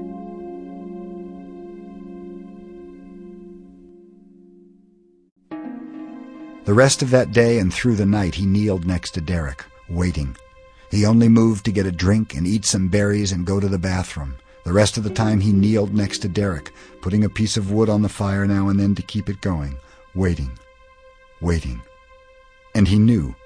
He knew that Derek was not just unconscious, was more seriously hurt than that, and still he did not know what to do, or if he could do anything. The radio was gone. They had made a schedule that said they would check in once a week or so. It was very loose, and that they would call if there was an emergency. Derek had just done the weekly check-in the afternoon before, so they wouldn't think it odd that there were no calls. The bush plane headquarters said they would keep their radio on around the clock, but not necessarily manned all the time. So even if he had a radio, Brian might not be able to get them right away. Of course, he could call any other airplane and report the emergency, if he had a radio. So he could not call for help, and they would not worry for another week or so when Derek did not call in. There they were, where they sat. Derek was down, unconscious, in a coma. There, that word came. He had been afraid of the word death before, and now this word, coma. He'd have to stop that, have to face things better than he was facing them. He knew almost nothing of medical terms or what happened to people with severe shock, and knew less than nothing about comas. He'd seen movies about people in comas for months and months or years and years, and when they would suddenly snap out of it and wonder how long they'd been asleep. In the night next to Derek, he tried to will him awake. Snap awake now and ask how long you've been sleeping. Now, and we'll laugh and talk about how close the lightning came. But it did not work. Derek did not awaken, made no change of any kind. Somewhere just before dawn, when the first light of false dawn was making the western side of the lake come into view, Brian finally accepted it. Derek was in a coma and was apparently not going to snap out of it, at least not soon. That left everything on Brian, and for a moment he felt a touch of anger and resentment. The woods, the damn woods. Last time he'd almost died, would have died except for luck, and now this again. All this dumped on him just because he'd tried to do the right thing, and he didn't even want to do it. Anyway, Derek was so dumb that he raised up and reached out when he should have stayed low and... Listen to me, he thought. If I were talking out loud, I'd be whining. Derek gets hit and I act like I'm the one getting messed up. It was this way, he thought. Derek was unconscious and it seemed to be a coma, or something like a coma. He did not seem to be coming out of it. The radio did not work and Brian could not call for help. So then what? They might come looking in a week or 10 days. Could he stay here with Derek for a week or 10 days and wait for them? Could he not stay? What choices did he have? If he stayed and Derek didn't regain consciousness, how long would he last? If he didn't get food and water, could he stay alive? They never talked about that in movies or on television. They never said what they did with people in a coma, fed them through tubes probably. But he couldn't do that. He had to try to put food and water down Derek's throat, and if he did that, he might choke him and kill him. So he couldn't really do that either. So then he said aloud, speaking to and not to Derek at the same time, "What can I do?" He had kneeled next to Derek almost all night, and when he tried to stand, his knees almost buckled. He rolled sideways and flexed his legs, and while he was rolled to the side, he smelled it. Oh, yes, I'd forgotten that kind of thing. The bathroom. Derek would, of course, have to go to the bathroom. His body functions would keep going. Or would they? Yes, apparently they would. There was that, too, to take care of Derek, truly take care of him. He'd never had to do anything like it before, take care of someone. Himself, sure, but he'd never been really responsible for some other person, and he wondered what to do, what a person did. The anger had passed, but he felt immense frustration at his helplessness. It had to be done. He had to clean Derek, take care of him, take care of another human being. Look at it that way, he thought, not Derek, but another person. He had to clean this helpless person. If he kept it detached, maybe he could do it. Why would it be so hard, anyway? He unfastened Derek's pants, and the smell grew stronger. Oh, God. He fought the nausea down, controlled it, turned Derek over and held his breath and used grass to clean him. Then he pulled the pants up and put him on his side again. Parents, how did parents do it? It was horrible. How could they do it? He used sticks to carry it in the grass to the hole they had dug for a bathroom and covered it with dirt, then went down to the lake and washed his hands again and again until he could hold them to his face and not smell anything. When they were clean and he could breathe normally without choking, he went back to Derek. Comfort. He could do what he could to make Derek more comfortable. Brian moved him and rearranged the pine boughs to make a softer bed. Then he pulled Derek onto his back on the new boughs, but was alarmed when Derek seemed to begin to choke or breathe strangely, and he put him back on his side. So nothing. Nothing he could do, not really. It was full light now, warm with the sun drying the rain off the grass. A warm summer morning with birds singing, Brian thought, looking across the mirrored surface of the lake. A beautiful summer morning with birds singing and fish jumping on the lake and everything perfect except for this one thing. This one little thing. Derek was in a coma.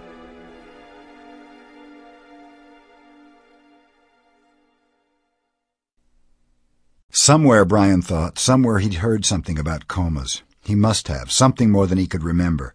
But it had to be in his mind, in his thinking, and if it was there, he must be able to get it out. He spent the morning trying to remember what he knew, but nothing came. It was like being asleep, except that you didn't wake up, he thought. Everything kept working, but you couldn't eat or drink. He had been moving from the lake to the shelter with a birch bark cone full of water when it hit him. They could wait all week, wait 9 or 10 days for the plane to come, or he could. He knew that people had gone that long without food. Derek would lose some weight, but he wouldn't starve to death in that time. But Brian was sure Derek could not go that long without water. 2, 3 days, maybe 4, then he would be in trouble.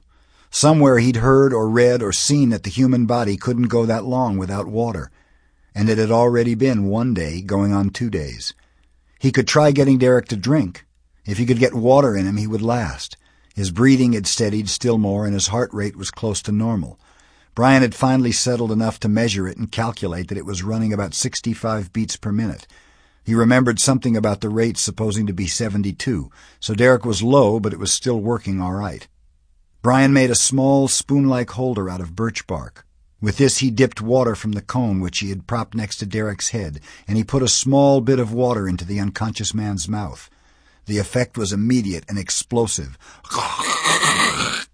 Derek choked instantly, and the reflex action took over, and he coughed, spraying water and spit in Brian's face.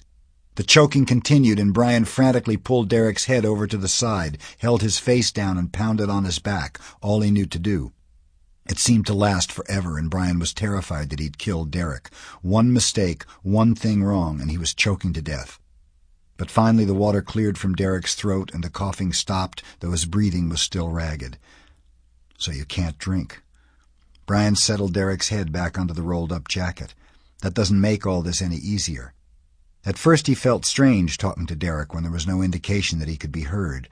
Then he remembered his mother reading a story in a paper and telling him about a girl that had been in a coma for months. Please, he thought, dear God, don't let Derek be under that long. And when she recovered, she said that while she was in the coma, she could hear people talking. She could hear and understand, but could not answer, and he thought Derek might be the same. Derek? He leaned close to Derek's face. Can you hear me? There was no sign. Can you move your eyelids? If you hear me, move your eyelids. Nothing. The eyes were half opened, filled with tears that came constantly. Apparently the body was trying to keep them from drying out because Derek could not blink. He sat up, then stood and looked at the sky. I can't do this, he thought. I can't do this alone. I just can't. He looked down at Derek again, shook his head. I don't know what to do. And he realized then that he was wrong. It wasn't like last time. He wasn't alone. There was Derek.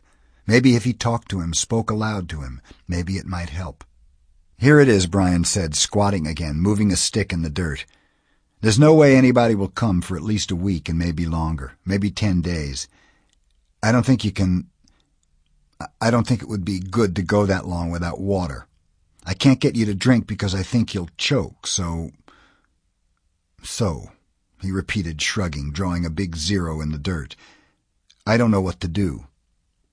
He threw the stick down in exasperation. It hit the ground harder than he meant, then bounced and skipped into Derek's briefcase. Brian saw it as if for the first time. He'd forgotten about it in the crisis and went to it. What have you got in here? It was not locked, and he opened it with the 2 sliding thumb releases on either end of the handle edge. Inside there were spiral notebooks. They weren't anything special, the kind with ruled lines and the twisted wire holding the edge, and each of them was numbered. He opened number 1. Arrived, he read aloud. Brian demanded that we leave all the gear in the plane or it would ruin the whole experiment. Oh, yes, Brian thought, I did that. Oh, God, I did that, didn't I? I stuck my little foot down and dug in and got stubborn and set all this up. What was there? Food and shelter and a gun and all the things I didn't think we'd need that would make this easier. I admire his ethics. He finished reading the first day. He put the notebook down. You do, eh? Admire me, the guy who made us lose all that gear? He felt like he was prying and decided not to read any more of the notebooks. He started to close the briefcase and saw that there was a folding accordion-style section that collapsed back into the lid. There was something in the section, and he pulled out a folded paper. When he opened it, he saw that it was the map. The same map they had looked at with Brian's mother. He saw the lake, saw where they had circled it with her, showing where they would be, how located it looked, how easy to see and find and locate. Derek had had 2 copies of the map, and he'd left one with Brian's mother, so you can always tell right where we are. Brian remembered sitting there, his mother smiling, all her questions answered, all her doubts gone. And now look at them. Derek had brought the other map and kept it when Brian dug his heels in and told him to send everything but the radio back. And in some relief, Brian had spread the map gratefully on the back of the briefcase, thinking it would help. But now he shook his head and started to fold it. What difference did it make if he knew where they were? It wouldn't help them. Then he looked at the lake again, saw how it lay in the wide, flat greenness, how there were many lakes around it. And he saw the river.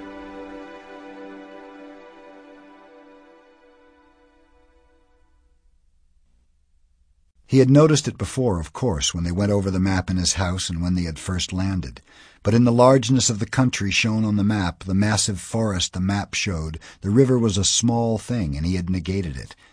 It wound out the bottom of the lake, the southern end, and headed southeast down into the lakes below and was lost, and he had not followed it except to note the name, the Necktie River. Isn't that a funny name, his mother had said, and Derek had laughed. There are lakes named Eunice or Bootsock. There are so many lakes and rivers the original map makers just made up names as they went. The person drawing the map was probably wearing a tie and thought it would make a good name. Many of them aren't named at all, just numbered. The Necktie River, Brian saw, led south and down and drew his eyes away from the lake. The map was laid out in square 5,000-meter grids, 5-kilometer squares, and he saw that in some places the river wound back almost on itself inside the same 5,000 square meters. But in other places it ran straight for a considerable distance, and he followed it, through smaller lakes and what he thought must be swamps, through the darker green portions that meant heavier forest. It kept going south to the edge of the map where it was folded, and he unfolded the next section and spread it in the sun. He did not know why the river drew him, pulled at him. Then halfway through the second page he saw it. The river had grown all along, gotten wider so that it made a respectable blue cut across the map, and where it made a large bend, cutting back nearly straight east, there was a small circle drawn and the words, Brannock Trading Post. Leading away from Brannock's post there was a double line heading down into the southwest.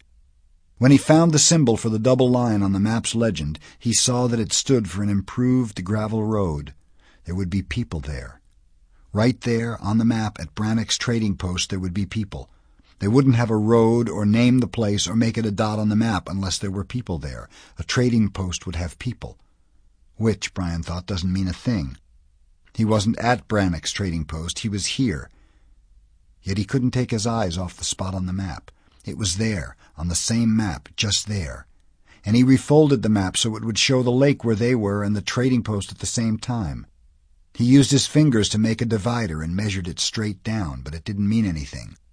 Then he remembered that the grid stood for 5 kilometers each, and when he counted the number of grids between the lake and Brannock's, he came up with about 16 squares. So how far is that, he said to Derek. 5 times 16, maybe 85 kilometers? But that was straight, in a straight line southeast. The river was nowhere near straight, looping back and forth and actually flowing slightly north back along itself at one point.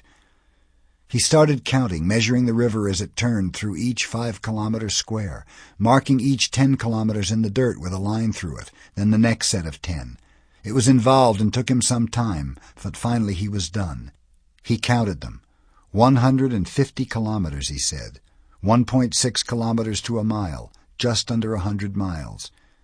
He looked at Derek, who did not move, who made no sign. There are people just under 100 miles from here. But what good did that do? Here it is. I could leave you and try to follow the river out and bring help back, which he thought sounded insane. They were animals. They would come, and if they thought Derek was dead, he was defenseless. They might attack him, even eat him, even small things, ants, bugs. I can't leave you. Brian looked at the map again. It was there. The answer was there. Brannock's trading post was the answer, and the river was the answer, but he didn't see how. He couldn't leave Derek. He couldn't leave Derek. What if he took Derek with him? He said it aloud. What if we went out together? On the face of it, it sounded like madness.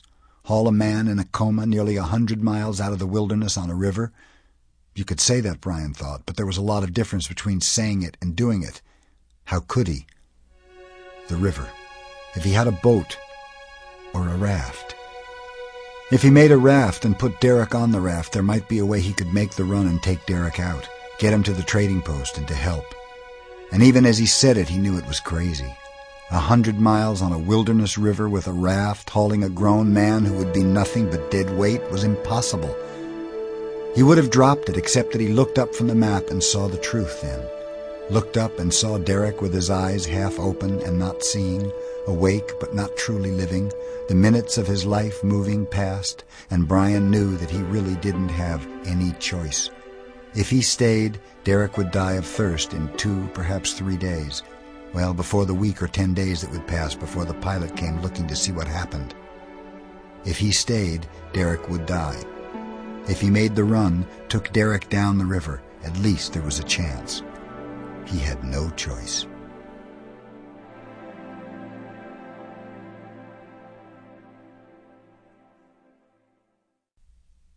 Time was everything now. Once the decision was made, time was vital. But Brian took a minute to scan the map once more and do some mental calculating, and it didn't come up too terrible. Say it was 100 miles by river. When they'd landed, they'd come down next to where the river left the lake, and Brian had watched the current as it flowed away. It seemed to move about as fast as a person walked, maybe 3 miles an hour. Of course, that didn't mean that it would continue to flow at that speed, but it would probably be about the same. If he could get into the current and move with it and stay with it, 100 miles would take 35 or 40 hours. He studied it closer on the map and noted that it grew wider as it flowed and that in some places it moved through hilly country. There were contour lines on the map close together, which meant steeper hills. Here the current might even be a little faster. A day and a half, he thought. Then he said it aloud for Derek. A day and a half, a long day and a half, but if we keep moving, stay in the river and don't stop, we should make the trading post in a day and a half, maybe 2 days. And that, he thought without saying, is a lot better than 7 or 8, a lot better than dying. There were 2 places where the river ran into lakes and out the other end, and many smaller ponds and what might be swamps where the river moved through a center of a small body of water. They would slow him down. He could not judge how much, but none of them were large, and if he stayed on the edge and used a pole, he should be able to keep moving well enough not to lose too much time. Time. He was sitting, reading, looking at the map, and there wasn't time for it. He needed to build a raft. He checked Derek one more time, made certain his breathing was regular and that his heart was beating steadily, and then moved off down the side of the lake, looking for wood. The problem was not wood so much as the lack of a tool. When he'd made the raft before to go out to the plain, he'd had his hatchet, and he missed it terribly now. After he'd been rescued and gone home, his mother had put the hatchet in a glass case in the living room where she kept the china handed down by her grandmother. He'd looked at it as he'd left the house, but they had decided that having a hatchet might not be realistic. Lots of people carry a knife of some kind, Derek had said, but how many have a hatchet on their belt? So all he had was a knife. Well, 2 knives, actually. He had Derek's knife as well. He'd almost forgotten that. But even 2 knives wouldn't help him cut through logs. There was wood all over the place. Windstorms over the years had knocked down pines and spruce trees, and many of them were the right diameter to use for making a raft, 6 or 8 inches and straight. But they were for the most part too long or still connected to the root structure, which made them impossible to use. But Brian moved along the lake, up from the shore and back, and finally he found a stand of large poplars where beavers had been working. He knew almost nothing of beavers except that they lived in the water, chewed trees down, and looked cute when he saw them swimming in the water. Except for pictures, he'd never seen one on dry land, but he'd seen how they took trees down, and this stand of poplars was a good example. In a 100-yard circle there wasn't a tree standing. There were pointed stumps everywhere with tooth marks on them, and dropped trees fallen across each other so thickly that it looked like giants had started to play pick-up sticks and walked away before finishing the game. The beavers had been working at the grove for some time, probably years, and they'd not only dropped the trees, many of them the right diameter, but they had cut the limbs off and dragged them down pathways to the lake and cut some of the tree trunks in sections between 8 and 10 or 12 feet long, apparently to make them easier to move. It's like I hired them, Brian thought, looking at all the fallen poplars, just to cut them down for me. The older trees, which had been cut down a year or 2 before, were well dried out, and when Brian rolled and skidded them down to the lake, he found that they floated well. 4 of them, side by side, held him up easily when he used his arms to hold them together and crawled on top of them. He got wet, but they held him. Of course, Derek was a lot heavier, and the 2 of them together heavier still, but 8 or 10 of them should do it. And there were many the right size and length. He had only to select the ones he wanted. He worked hard for a solid half-hour, then ran to check on Derek. He was still the same, and Brian jogged back to the beaver's woodyard. He picked 8 logs, each running close to 8 inches thick and roughly 8 feet long. He selected the driest ones he could find, going by feel. He'd learned that from firewood. The drier, the lighter. The wood was soft, felt soft to the point of his knife, and he thought that might mean they would waterlog, but then he decided it wouldn't matter. It would take weeks or at least days to soak into an 8-inch log, and he wouldn't need the logs that long. One way or the other, he thought, while dragging the first log down to the lake. The beavers had left clear sliding trails where they had dragged branches down to the lake, and Brian used one of them, the main trail, to pull the logs down. The last 4 feet to the water were fairly steep, and the mud was slick from the recent rain, and the logs pretty much made their own way to the lake, pushing him ahead down into the water. He had a plan, or as much of a plan as he could have, for what he was going to try to do. He couldn't move Derek very far by mere strength. He had to weigh close to 180 pounds compared to Brian's 140. Brian couldn't carry him and could only drag him a short distance. So he had to bring the raft to just below the shelter, bring the raft to Derek, and that meant building it here and working it up the side of the lake to Derek. It took him less than an hour to get all the logs down to the water, and when he lay them side by side and lined the ends together, he was pleased to see that they made a usable-looking raft. The ends weren't quite even, but close, and they were pointed the way the beavers had chewed them off. It gave them a streamlined look, like something out of Huckleberry Finn, he thought. Except that nothing held them together yet. Brian stood next to them in knee-deep water and studied the problem. He had no rope, no string, and yet he had to have a way to hold the logs on a flat platform to keep them solid enough to carry Derek and him. He had his clothing, his jacket, the same type windbreaker he'd had when he first had to survive after the plane crash, and he had Derek's jacket as well, though Brian wanted to keep that for cover for Derek. But even cutting the jackets in strips might not make enough roping to tie all the logs together. He cast around, half looking for vines or grasses he could weave into a rope. But again the beavers helped him. They had also cut smaller sticks, limbs, and the tops of the trees, some of them 5 or 6 feet long and 2 or 3 inches in diameter. They provided his answer. He made cross pieces with them, put one on top and one on the bottom, and sandwiched the raft body logs in place. Then he cut strips from his jacket and tied the 2 cross pieces together at the end so that they were pulled together and held the logs firmly in place. By using his knife to notch the cross pieces to take the material, he made sure the cloth tie-downs didn't slip off. He put 4 of these cross members down the length of the raft, tying them in place as tight as he could get them, and when he was done the raft was stout enough for him to stand on, jump on, walk back and forth on. It was about 8 feet long, 5.5 feet wide, and floated well out of the water, and had not taken him more than 2 hours to build. He'd gone back twice to check on Derek while working, and now that it was finished, he cut a long pole for pushing the raft, and used his knife to carve a crude paddle, then moved back to the camp before bringing the raft. He was not hungry, still felt too nervous for hunger, but knew he should eat before they started or he would be too weak. So he ate nuts and some berries they'd stored in a birch bark cone, ate everything he could find in the shelter, they wouldn't need it on the run, and examined Derek closely one more time while he ate. This whole thing he knew was crazy and had only a small chance of working. He knew that, understood that. If there was one thing he understood about working in an emergency, surviving, it was that there was a large measure of luck involved. And if there was the slightest, tiniest change in Derek, any indication at all that he was coming out of it, Brian would call the trip off and hope for the best. So he studied Derek, worked at it as hard as he could. He looked into the unconscious man's eyes and saw nothing, just the glazed look that was there before. He carefully measured his breathing and his heartbeat and found them to be the same, exactly as they had been since he'd started to keep track of them. He yelled into Derek's ear, looking for some reaction in the eyes, and there was no sign of any kind that he could hear or that he could react to hearing.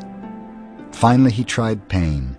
He used the tip of his knife to poke Derek's hand, again watching the man's eyes, and there was simply nothing, even when he poked hard enough to draw a small drop of blood. No sign of any kind of life or knowledge except the breathing and the heartbeat. Then he waited a few minutes and did it all again, working steadily, carefully, and it was the same. He had to be certain, absolutely certain, that there was no choice. And he was. He stood and looked across the lake and felt strangely old. It was his decision to make, and yet another man could die because of what he decided. He had never been in this position, and it frightened him. Even when he was in danger, even when he had to fight just to live, his decisions only affected him, never another person. And now Derek lay there, and Brian looked down to where he'd pulled the raft to the shore by the shelter and opened his mouth and said, "We go." It came out as a whisper. Right or wrong, they had to do it.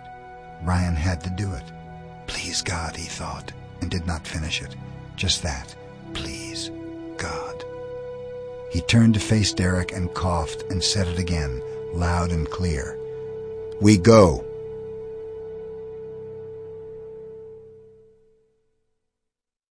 It proved to be almost impossible to start. Brian took the briefcase down to the raft and decided to take a weapon. He left the bow but took 2 lances he had made. One fish spear with twin tines held open with a small stick that he had made to show Derek that you could use a spear as well as a bow to take small fish.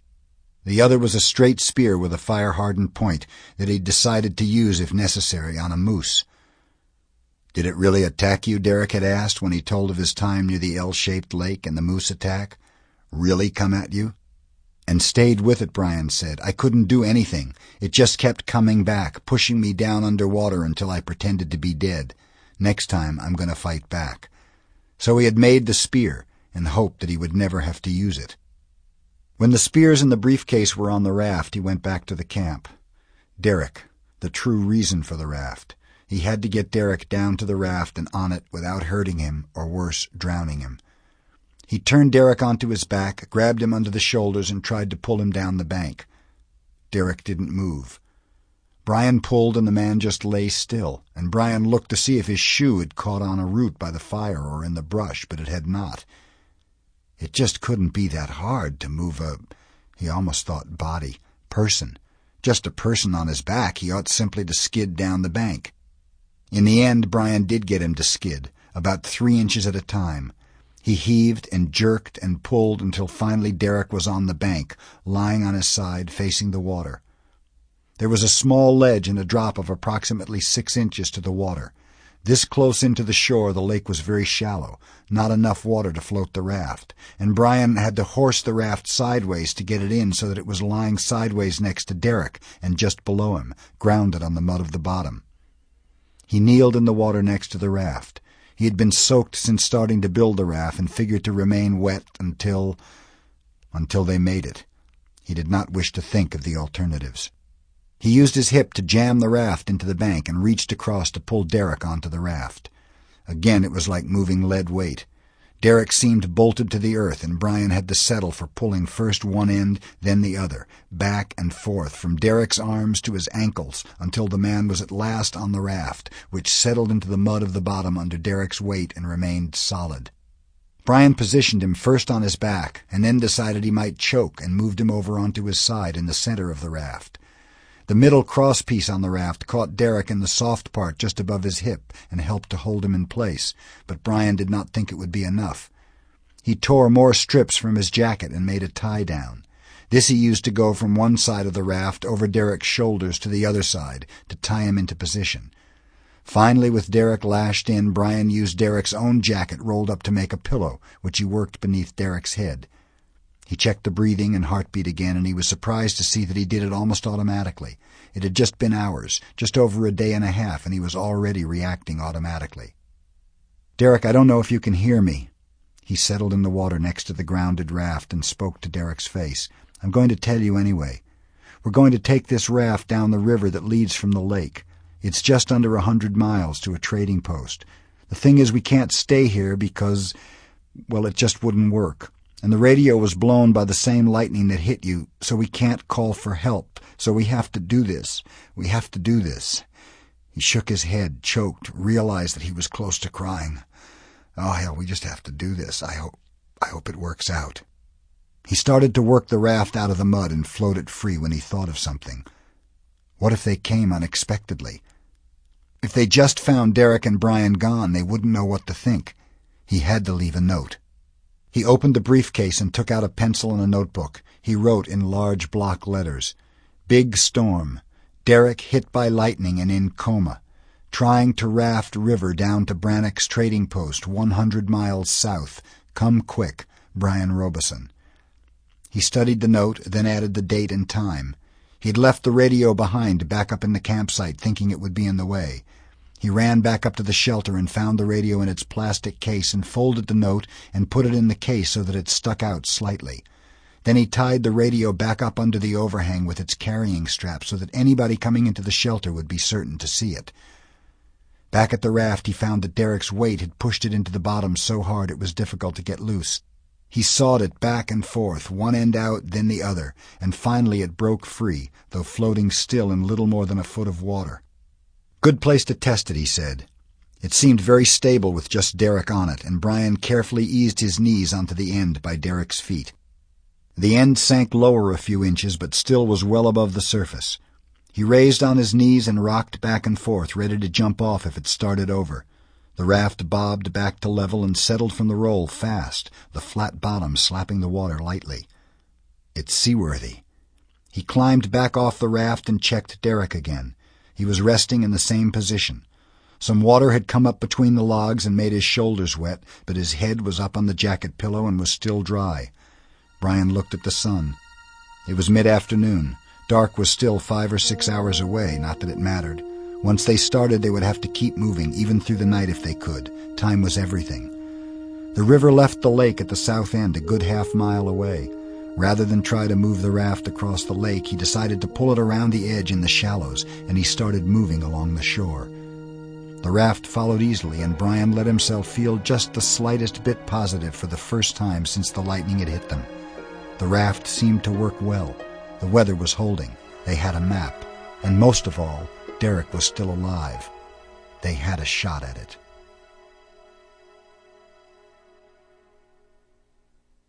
Their luck held.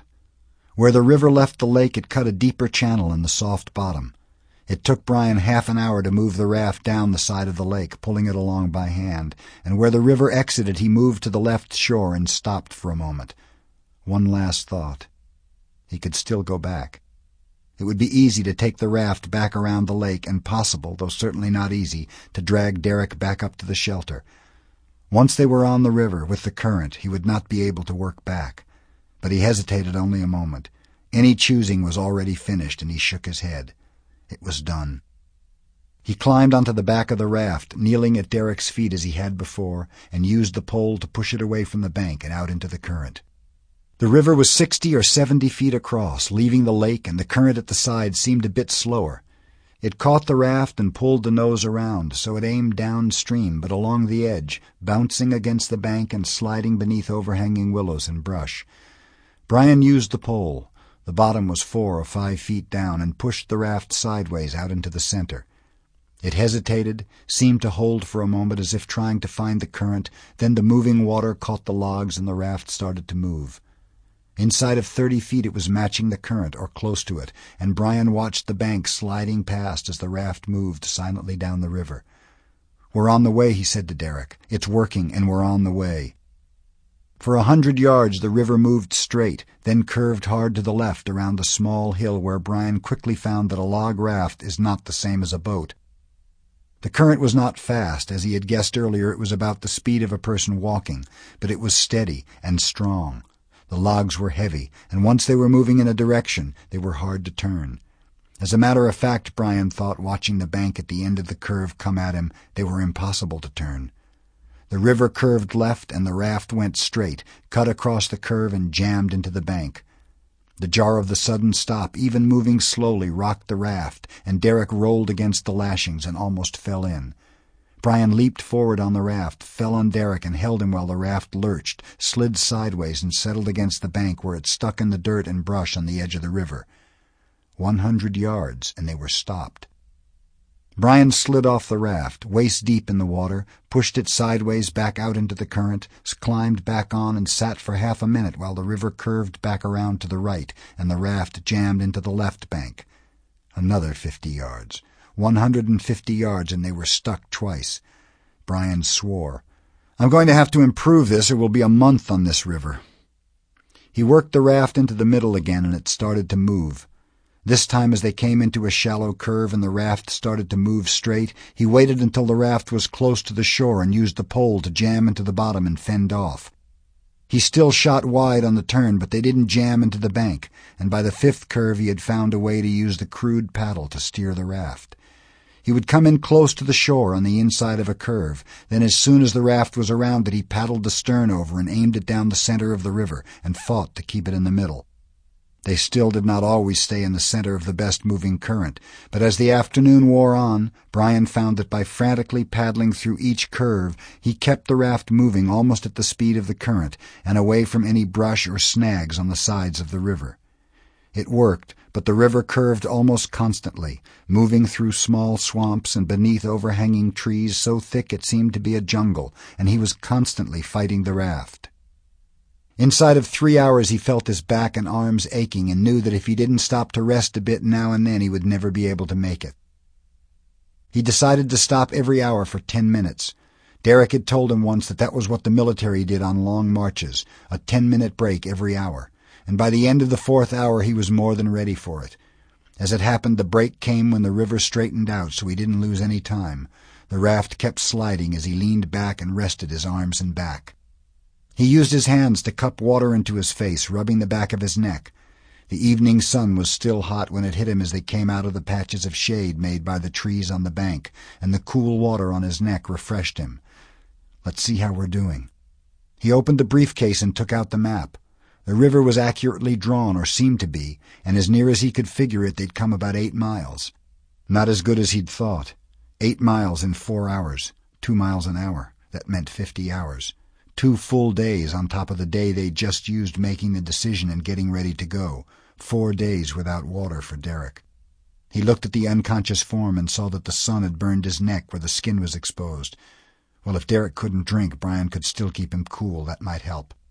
He took his T-shirt off and soaked it in the water. Brian used it as a cloth to wipe Derek's face and neck with cool water during his break. This ordeal was amazing to him, and he wondered at how it could be. Things happened so fast, changed so fast. Derek had been... No, he thought, Derek was still one of those people who seemed so alive. He was eager to learn, happy, bright. He seemed indestructible. Even now, lying on his side on the raft in the evening light, his chest rising and falling as he breathed, he looked like he would wake up any second. Cut down, that's how Brian thought of him. He had read a history of the Civil War, and the author had written about the men being cut down by fire. That's how Derek looked to Brian now, cut down. How could that be? Here he was, no different really, had been in the same place at the same time, and he was all right, and Derek was cut down. He wiped Derek's face several times. All this time the raft had kept moving, and when his break was over, he saw that they were coming into another bend. He put the T-shirt back on, wet, and picked up the paddle and started to work, swinging the stern of the raft, keeping it in the middle of the current. It would be dark in an hour or so, but he thought that it wouldn't matter. His hands were raw from the rough wood of the paddle, and he thought that it wouldn't matter either. All that mattered now was to keep moving.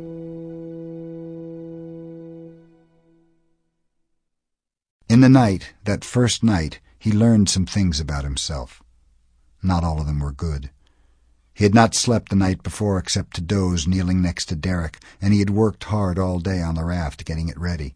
And when the sun went down and the darkness caught him, he could not believe how much he wanted to sleep. There was a partial moon, a sliver which gave enough light to see the river, or at least make out the main channel, but the light didn't help.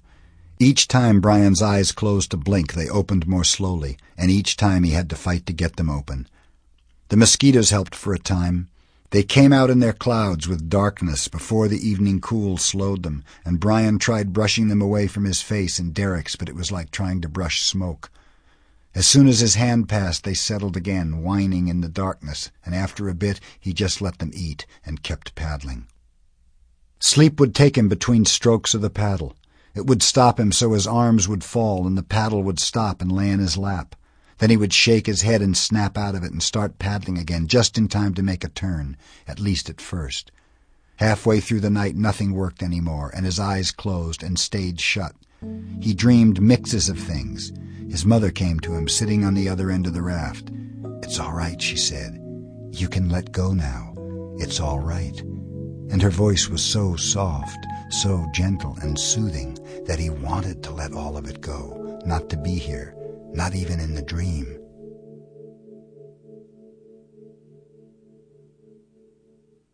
He was not sure how long he slept, but when he awakened the raft was drifting on a large flat plain of water, bobbing sideways. There was no sign of the river. In the faint moonlight he could see no banks, knew no direction to travel. "But," he said aloud. The sound of his voice startled some animal, and there was a loud splashing to his right. A large animal, he thought, perhaps a moose. That meant there was a shore then, a bank for an animal to run on, close. So use thought. Use logic. Use it. Think. The river was flowing generally southeast. It must have widened into a lake. The moon. The moon was straight overhead when he went to sleep. Now it was down a ways to the right, down to the west. Like the sun, it rose in the east, set in the west. The moon was about halfway down from overhead in the same direction as the splashing animal. So, Brian threw water in his face. So the river had widened into a lake, but he had moved along the west bank. If he kept moving the raft with the paddle, he should come to where the river narrowed again and pick up the current. He started paddling, the raft moving sluggishly now that there was no real current. He bore to the right, moving the raft sideways as he paddled until he could just make out the shoreline in the darkness, outlined in the moonlight. Then he straightened and started paddling again, steady, reaching forward with each stroke, bending at the waist, 2 on the right, 2 on the left. While the raft followed current well because the logs stuck down into the water and were not streamlined, for the same reason it moved with the paddling horribly. "It's like paddling a brush pile," he said to Derek. "Nothing seems to move." And in truth it was very slow. He was not moving more than a mile an hour, and he wished he could read the map in the darkness. He didn't remember this lake or wide place or whatever it was, but if it was 2 miles long, it would take 2 full hours at least to cross it. 2 on the left, 2 on the right. He slogged forward, and with the rhythm of the paddling his brain settled into numbness again, and soon he was in the same trance that had led him to sleep. This time he stayed awake, but the hallucinations grew more and more intense. He saw the raft as a canoe and felt it fly forward with each stroke until he was leaving a wake of fire waves curling out from the front of the raft, and he worried that it would catch the log's canoe on fire and burn them up, and how could water be on fire anyway? He would shake his head and then see his mother again at the other end of the raft. She would change into his father, who was smiling and beckoning him to paddle faster and faster. And then Derek's breath grew louder and louder until it filled his head, the lake, the world, with the rasping sound of his breathing, and Brian could hear Derek's heart as well, pounding on the logs of the raft, echoing until all he could hear was the keening rasp of Derek's breath and the pounding of his heart. He would shake his head and the raft would be jerking forward in the faint moonlight, Derek lying on his side, Brian leaning forward at the waist, 2 on the left, 2 on the right, the paddle pulling at the water in swirls. 3 strokes, 4, and he would be under again. At one point something came swimming up alongside the raft, a muskrat or otter or beaver, cutting a V in the water as it swam next to Brian. And in a fraction of a second his mind had turned it into the head of some beast, some underwater monster with its toothed head weaving back and forth, getting ready to attack, to sweep over and take him off the raft with huge teeth. And he set the paddle down and grabbed for the spear to kill the monster, make it go away before it could eat him, and he shook his head, and the vision disappeared as the animal dived, and the monster was gone, and he was alone with Derek again.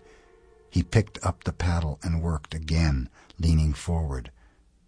The bad thinking came sometime toward morning.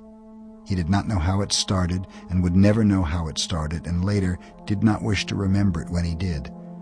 2 nights without sleep tore at him, and the raft seemed bolted down as he tried to get it along the edge of the lake to where the river moved again. Somewhere there, as he tried to keep the raft moving and fought sleep, there came the idea, the wild idea, the sick idea. The raft moved slowly because it was heavy. What made it heavy, sank it into the water so that it could not move, was the extra weight of the man tied in the middle. If the man were gone, it would be lighter, and he could move fast, and it would be better. It would be better if Derek were gone. What was the difference?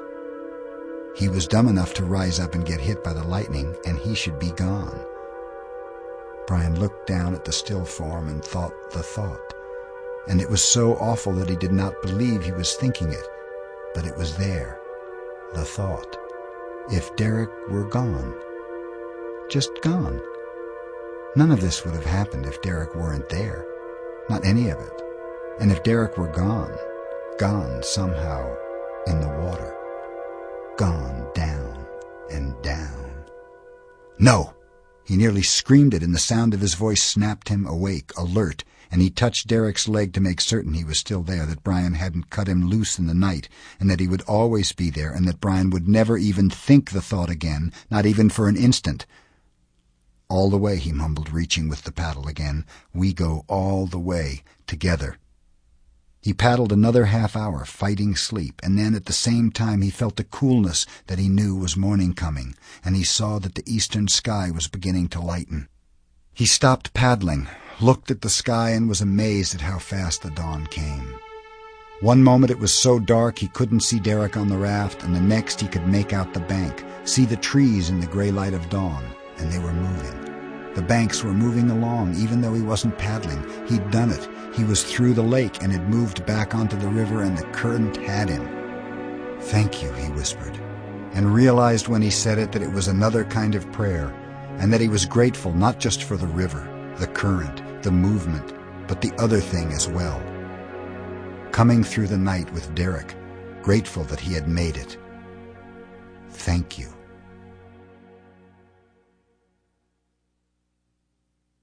With the arrival of good light, Brian took the map out and spread it on the briefcase. The lake he had crossed did not show. He was positive. There were lakes, some large and small, but he was not moving fast enough to have reached any of them yet, and that meant the map was not accurate. It showed clean river with narrow banks where he guessed the lake to be, and if it was inaccurate about this one thing, then it might be wrong about all things. Say the distance to the trading post. If the map had been made many years before and not updated, then the river might have changed direction, might not even go by the trading post any longer. The trading post might not even be there. The thought stunned him, and he realized how foolish it had been to leave the lake and trust the map. There were so many variables, so many ways to go wrong. He studied the map again and took some heart from it. It was so definite. It must be basically right, close. Things could change, but not that much. The river was probably up a bit, and the lake he had come through in the night was a low place that filled when the river ran high, and not really a permanent lake that would be on the map. Sure, there was logic there, all right. All he had to do was test the map, find some way to ensure that it was mostly right. He put his finger on the river and followed it, tracing the path as the blue line cut through the green, followed it to where he thought he must be. There. If the map was right, and he was guessing right, he should be about where his finger had stopped. It showed a long, straight stretch, and the contour lines were spread far apart, which would indicate a large, low, or flat area where there might be a lake. Better yet, in a short distance, less than 2 miles, the contour lines came closer and closer together and showed 2 hills, one on either side of the river, just after a sharp S-turn. The raft was moving well now, and the morning sun was cutting away some of the ache and tiredness of the night. He put the map back in the briefcase and checked on Derek. His face was swollen from the mosquitoes in the night, his eyes puffy and shut, and Brian used his T-shirt to wipe cool water on Derek's face. He rinsed it in the river and dampened Derek's mouth with fresh, clean water. He wasn't sure if his eyes were being tricked or if it was real, but Derek looked thinner to him, and he wondered if getting thinner was a sign of dehydration. He dampened the T-shirt once more and put it over Derek's head. If he stays cool, Brian thought, cool and moist, it might help, if I can keep him out of the sun. If the raft had a canopy, a cover, it would help. He paddled to the shore and jammed the raft into some willows and grass. It took him a half-hour to use some green willows and swatches of grass to arrange a crude awning over Derek. It did not cover the whole man, but kept most of him in shade, and when it was done, Brian pushed the raft back out into the current and started moving again. He watched for the hills. Hunger came with the morning, and he started thinking about food. Cereal and milk, toast, bacon, fried eggs. The smells of breakfast seemed to hang over the raft. It bothered him, but it was an old friend-enemy. He made himself quit thinking of food, thought instead of what to do, planning each move of the day. Get a firm location, figure his speed, keep moving, a step at a time. Time was so strange. It didn't mean anything, then it meant everything. It was like food. When he didn't have it, he wanted it. When there was plenty of it, he didn't care about it. He stretched, sighed. You know, if we were in a canoe and had a lunch and a cooler full of pop, we'd think this was the most beautiful place in the world. And it was, he thought, truly beautiful. The trees, pines and spruce and cedars towered so high they made the river seem to become narrow, and in places where the bank was cut away by the moving water, the trees had actually leaned out over the river until they were almost touching. They made the river seem like a soft green tunnel. The character of the river had changed. It happened almost suddenly, but with such a natural flow that Brian didn't notice it for a short time. The trees grew closer, the brush thicker, and the banks higher. Where they had been grassy and sloping away gradually, the banks were steeper and cut away, exposing the dirt and mud. The trees were so close and high that Brian would not be able to see the hills on the map when he came to them. He could see nothing but a wall of green. He wiped Derek's face several times. All this time the raft had kept moving, and when his break was over he saw that they were coming into another bend. He put the T-shirt back on, wet, and picked up the paddle and started to work, swinging the stern of the raft, keeping it in the middle of the current. It would get hot soon and cook him, but he thought that it wouldn't matter. His hands were raw from the rough wood of the paddle, and he thought that it wouldn't matter either. All that mattered now was to keep moving.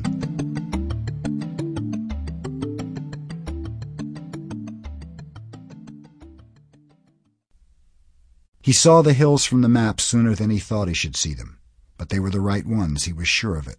They rose steeply ahead and on either side, rounded but high, covered with trees. It was just about noon and the sun was beating down on him. He reached under the shelter and used the damp T-shirt to cool Derek again. "We're moving," he said, his voice thick with exhaustion, not believing it. "We're moving along now." And when he said it, he knew it was true. The raft was increasing in speed. Even as he watched, the speed seemed to pick up. "We're hauling—" he started, then trailed off as it dawned on him.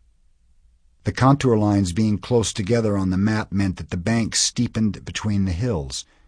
If there were hills and steep banks, the river might drop, fall a bit. He reached for the briefcase to take another look at the map, but stopped with his hand halfway out. A sound. Some sound was there that at first he could not place. It was so soft he could almost not hear it at all over the sounds of the birds. But there it was again. A hissing? Was that it? No. It was lower than that. Not to be heard, but felt. A whooshing. Water. A water sound. A rumbling sound. The sound of water, moving fast, dropping, falling. Falling water. A waterfall. They were heading for a waterfall. There was no time left. The river had narrowed slightly, but now there was more of a drop and the speed had increased dramatically. They were dead in the middle of the river, and Brian knew he had to get to shore, had to stop, but there was no time. Twice as fast as he could walk, the raft was fairly careening now. The sound was louder. If he tried to paddle for shore, he would succeed only in turning the raft sideways. He was not sure how he could get over a waterfall, if indeed he could at all, but he was fairly certain he did not want to try it with the raft sideways. If it went the long way over the waterfall, it would be harder to roll over. Sideways, and it would roll easily. The sound was a definite rumble now, and in seconds they wheeled around a bend, and Brian could see it. God! It was a whisper. It was not a waterfall, but it might as well have been.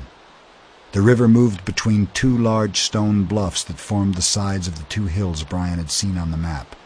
The bluffs forced the river to a narrower width, deeper, and at the same time aimed it through some boulders that had split off either side and dropped in the middle. All of this had the effect of making a monstrous chute where the water fought and roared to get through, smashing around the rocks in huge sprays of white water, and the raft was aimed right down the middle of the chute. Things happened so fast after that there was not a way he could prepare for it. The raft seemed to come alive, turn into a wild, crazy animal. The front end took the river, swung down and into the current, grabbed the madness of the water, and ran with it. Brian had just time to look down at Derek, just time to see that he was still tied to the raft securely, and they were into it. The raft bucked and tore at the water, slammed sideways. Brian tried to steer, using the paddle to swing the stern to the left and right, trying to avoid the boulders, but it was no use. The water owned the raft, owned Derek, owned him. In the roaring, piling thunder of the river he had no control. They were flying, the logs of the raft rearing out of the water on pressure ridges, slamming back down so hard it rattled his teeth. In the middle of the chute was a boulder, huge, gray, wet with waves and spray, and the raft aimed directly at the center of it. He had time to scream, sound lost in the roar of water, and throw himself on Derek. The raft wheeled slightly to the left and struck the boulder. Brian thought for part of a second that they had made it. Derek's body lurched beneath him and dropped back. The raft took the blow, flexed, gave, but held together, and Brian started one clear thought. We made it. Then it hit. There was an underwater boulder next to the giant in the middle of the river. Hidden by a pressure wave, it lay sideways out and to the left, halfway to the left wall. The nose of the raft made it, carried over by the pressure ridge, hung for a second, then dropped, plummeted down. As it tipped forward, the rear of the raft cut down into the water and came against the submerged ledge. Whunk!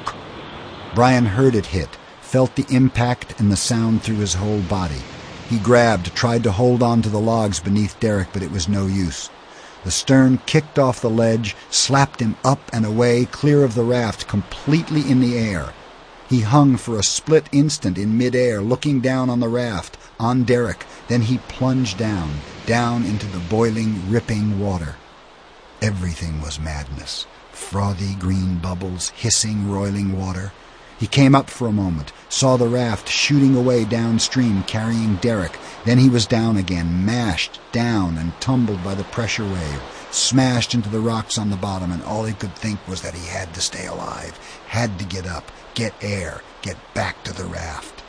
But the wave was a great weight on him, a house on him. The world was on him, and he could not move up against it. He fought and clawed against the rock, broke his face free, then was driven down again, hammered into the bottom, sideways. He'd have to work sideways. Smashed, buffeted, he dragged himself to the side beneath the pressure wave. It became stronger. He could not rise, could not get air, and his lungs seemed about to burst, demanded that he breathe, even if it was water. He willed the urge away, down, but it grew worse, and just when he knew it was over, when he would have to let the water in, when he would die, just then he made the edge of the pressure wave at the side of the boulder. The current roared past the rock and took him like a chip, sucking him downstream. He brought his head clear for one tearing breath, opened and shook water out of his eyes long enough to see that the raft was gone, out of sight. Then he was driven back under, down to the bottom, smashing into boulders in a roaring green thunder, end over end, until he knew nothing but the screaming need to breathe, to live, and then his head smashed into something explosively hard, and he thought nothing at all. Bright light flashed inside Brian's eyes, red and glaring, and he opened them to find that he was on his back, staring directly at the sun. Ugh! He rolled onto his stomach and spit and nearly choked on water. He was in the shallows below the rapids, caught up in a small alcove in the shoreline. The water was 6 or 7 inches deep with a gravel bottom. His senses returned, and with them came the realization that he was all right. He was bruised, but nothing was broken. He'd taken a little water, but apparently had coughed it out. He was all right. Derek. The words slammed into him. Somehow he had forgotten. He stood. His legs were a bit wobbly, but they held, and looked down the river. It stretched away for a half a mile, becoming more calm and peaceful as it dropped, nestled in trees and thick brush, a blue line in a green background. Birds flew across the water. Ducks swam. There was no raft. Brian turned, stood dripping, looking upriver into the rapids. From below they did not look as bad. The pressure waves appeared smaller. Even the boulder didn't seem as large. There was still the sound of the water, although that too was muted. But there was no raft. No Derek. "Derek!" he yelled, knowing it was futile. He looked downriver again. There was no way the raft would have stopped in the rapids. It had to have come down, floated on downstream. What had he seen? He frowned, trying to remember what had happened. Oh, yes, the wave. The big submerged rock and the wave. The great wave had taken the raft, and he had seen that, the raft moving off downriver. He did not think it had tipped. He seemed to remember that it was upright. But Derek, was he still on the raft? He couldn't remember for certain, but it seemed that he was. Everything was so confused. Tumbling in the rapids seemed to have shaken his brain loose. He fought panic. Things were what they were. If the raft rolled or if Derek fell off the raft, then, that was it. If not, Derek might still be all right. I have to figure he's still alive. And if Derek was still on the raft, still alive, he was downriver. Brian had to catch him, catch the raft. He started to move along the bank and did well for 50 or so yards. The bottom was gravel, spilled out by the rapids, but then it ended. The river moved rapidly back into flatter country, swamps, lakes, and the first thing that happened was the bottom turned to mud. Brian tried to move to the bank and run, but the brush was so thick and wild that it was like a jungle. Grass, willows, and thick vines grabbed at him, holding him. He moved back into the river, where the mud stopped him. If he tried to walk, when his weight came down, his feet sunk and just kept on going, 2, 3 feet. The mud was so thick it pulled his right tennis shoe off, and when he groped to find it, the mud held his arm, seemed to pull at him, tried to take him down. He lost the shoe, clawed back to the bank, and knew there was only one way to chase the raft. I'll have to swim. But how far? Didn't matter, he thought. Derek was down there somewhere. Brian had to catch him. He shook his head, took off his remaining shoe, and left it on the bank. He kept his pants on, they were not so heavy, and entered the river, pushed away from the bank until he was far enough out to start floating a bit. He kicked off the mud and began to swim. Within 3 strokes he knew how tired he was.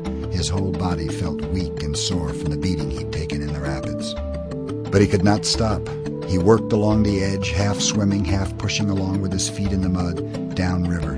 He had to catch the raft.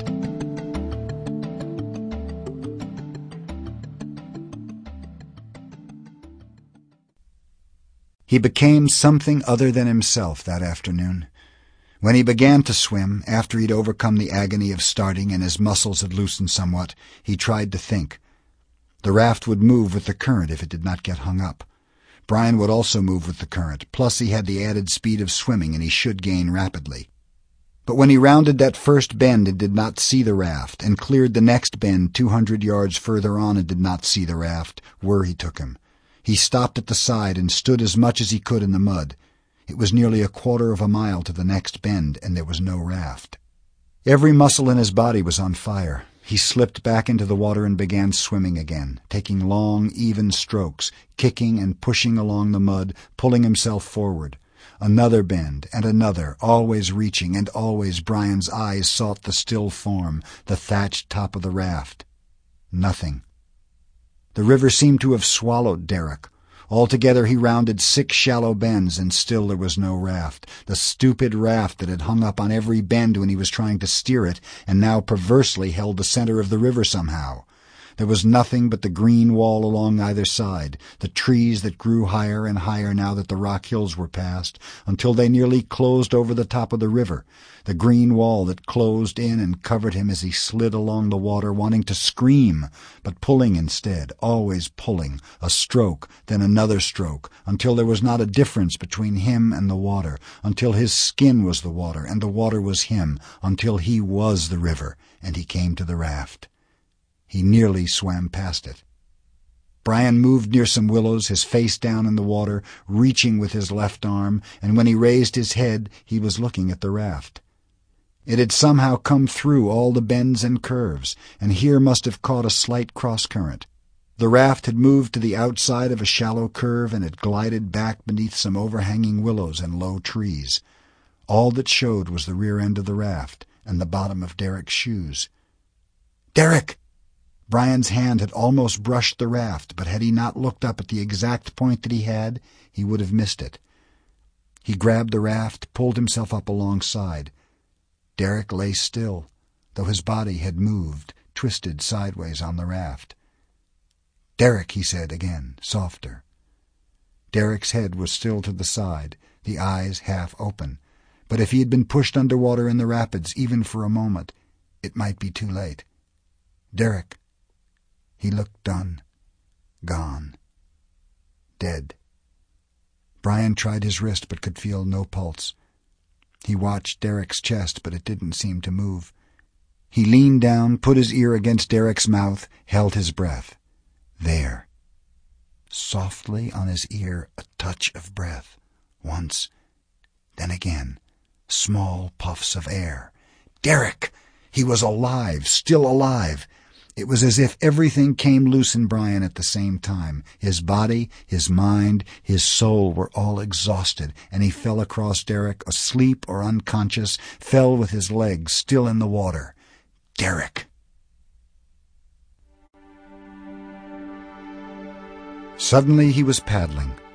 His eyes were open, and he was kneeling in back of Derek, and he was leaning forward with the paddle, and he did not have the slightest idea of how he'd come to be there.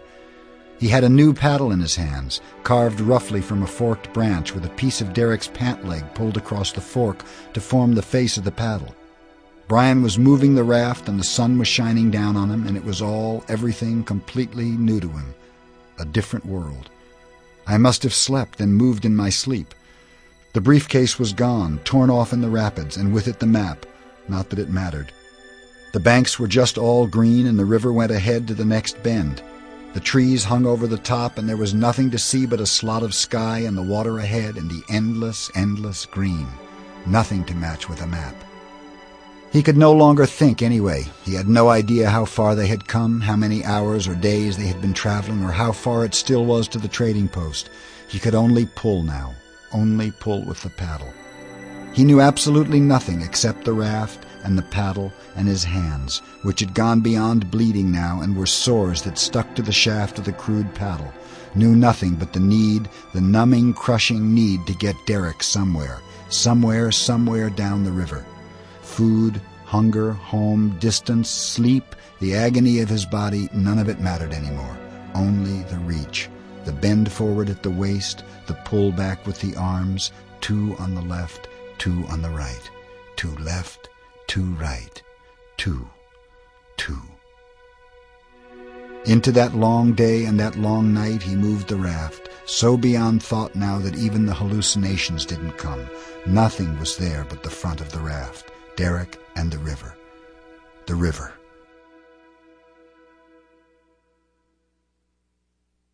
Sometime in the morning of the next day, any day, 1,000 days or 8 days, he could not tell, somewhere in that morning the river widened and made a sweeping curve to the left, widened to 1/2 mile or more, and he saw, or thought he could see, a building roof, a straight line in the trees that did not look natural, and then he heard it, the sound of a dog barking. Not a wolf or a coyote, but a dog. There was a small dock. People had dogs that barked, and they had docks. He kept pulling, still not able to think or do anything but stroke, pulled to the edge of the river until the raft nudged against the dock, bounced, and then the paddle dropped. He was done. Above him on the bank he saw a small brown and white dog barking at him, its tail jerking with each bark, the hair of his back raised. As Brian watched, the round face of a young boy appeared next to the dog. "Help. Help me," Brian thought he said, but heard no sound. The face of the boy disappeared, and in moments 2 more people came, a man and woman, and they ran down to the dock and looked down at Brian, and he was crying up at them, his torn hands hanging at his sides down in the water, down in the river. The river. Derek. Hands took him then.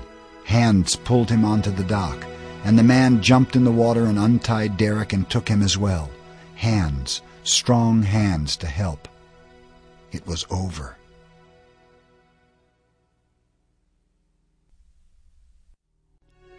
Brian, Derek, and the raft traveled 119 miles down a river with an average current speed of 2 miles an hour in just under 63 hours. When Brian started, the raft weighed approximately 200 pounds, but soaking up water all the way, it nearly doubled its weight by the time they reached the trading post, which was actually nothing more than a small cabin on the river where trappers could bring their furs. The post was owned and manned by a husband, wife, and 1 small boy, but they had a good radio and could call for help. Derek's coma was low grade, and in truth he probably would have been all right even if Brian had not made the run, although he would have suffered significantly from dehydration. He began to come out of the coma in another week and had fully recovered within 6 months. During the run, Brian lost 12 pounds, mostly in fluids, though he drank river water constantly to make up for it, and his hands became infected from bacteria in the water. He healed rapidly. His hands became amazingly tough and strangely suffered no real long-range difficulties from the run down the river, probably because his earlier time, the time, had taught him so well. His mother and father vowed never to let him go in the woods again, but relented after some little time when Brian pointed out that of all people who were qualified to be in the wilderness, he was certainly one of them. About 7 months after the incident, Brian was sitting alone at home, wondering what to cook for dinner, when the doorbell rang, and he opened the door to find a large truck parked in the street in front of the house. "Brian Robeson?" the driver asked. Brian nodded. "Got some freight for you." The driver went to the rear of the truck, opened it, and pulled out a 16-foot Kevlar canoe with paddles taped to the thwarts. It was a beautiful canoe, light and graceful with gentle, curving lines that made it look wonderfully easy to paddle. Written in gold letters on each side of the bow were the words, "The Raft." "It's from a man named Derek Holzer," the driver said, setting the canoe on the lawn. "There's a note taped inside." He climbed back in the truck and drove away, and Brian found the note. "Next time," he read aloud, "it won't be so hard to paddle. Thanks." We hope you have enjoyed this unabridged production of The River by Gary Paulson, read for you by Peter Coyote. This program was produced by Blaine and DeRosa Productions. Text copyright 1991 by Gary Paulson. Production copyright 1993, Random House, Inc. All rights reserved. Hello, this is Jim Dale, narrator of the Harry Potter audiobook series. Listening to audiobooks isn't just great entertainment, it's also a great way for your family to experience and enjoy books together.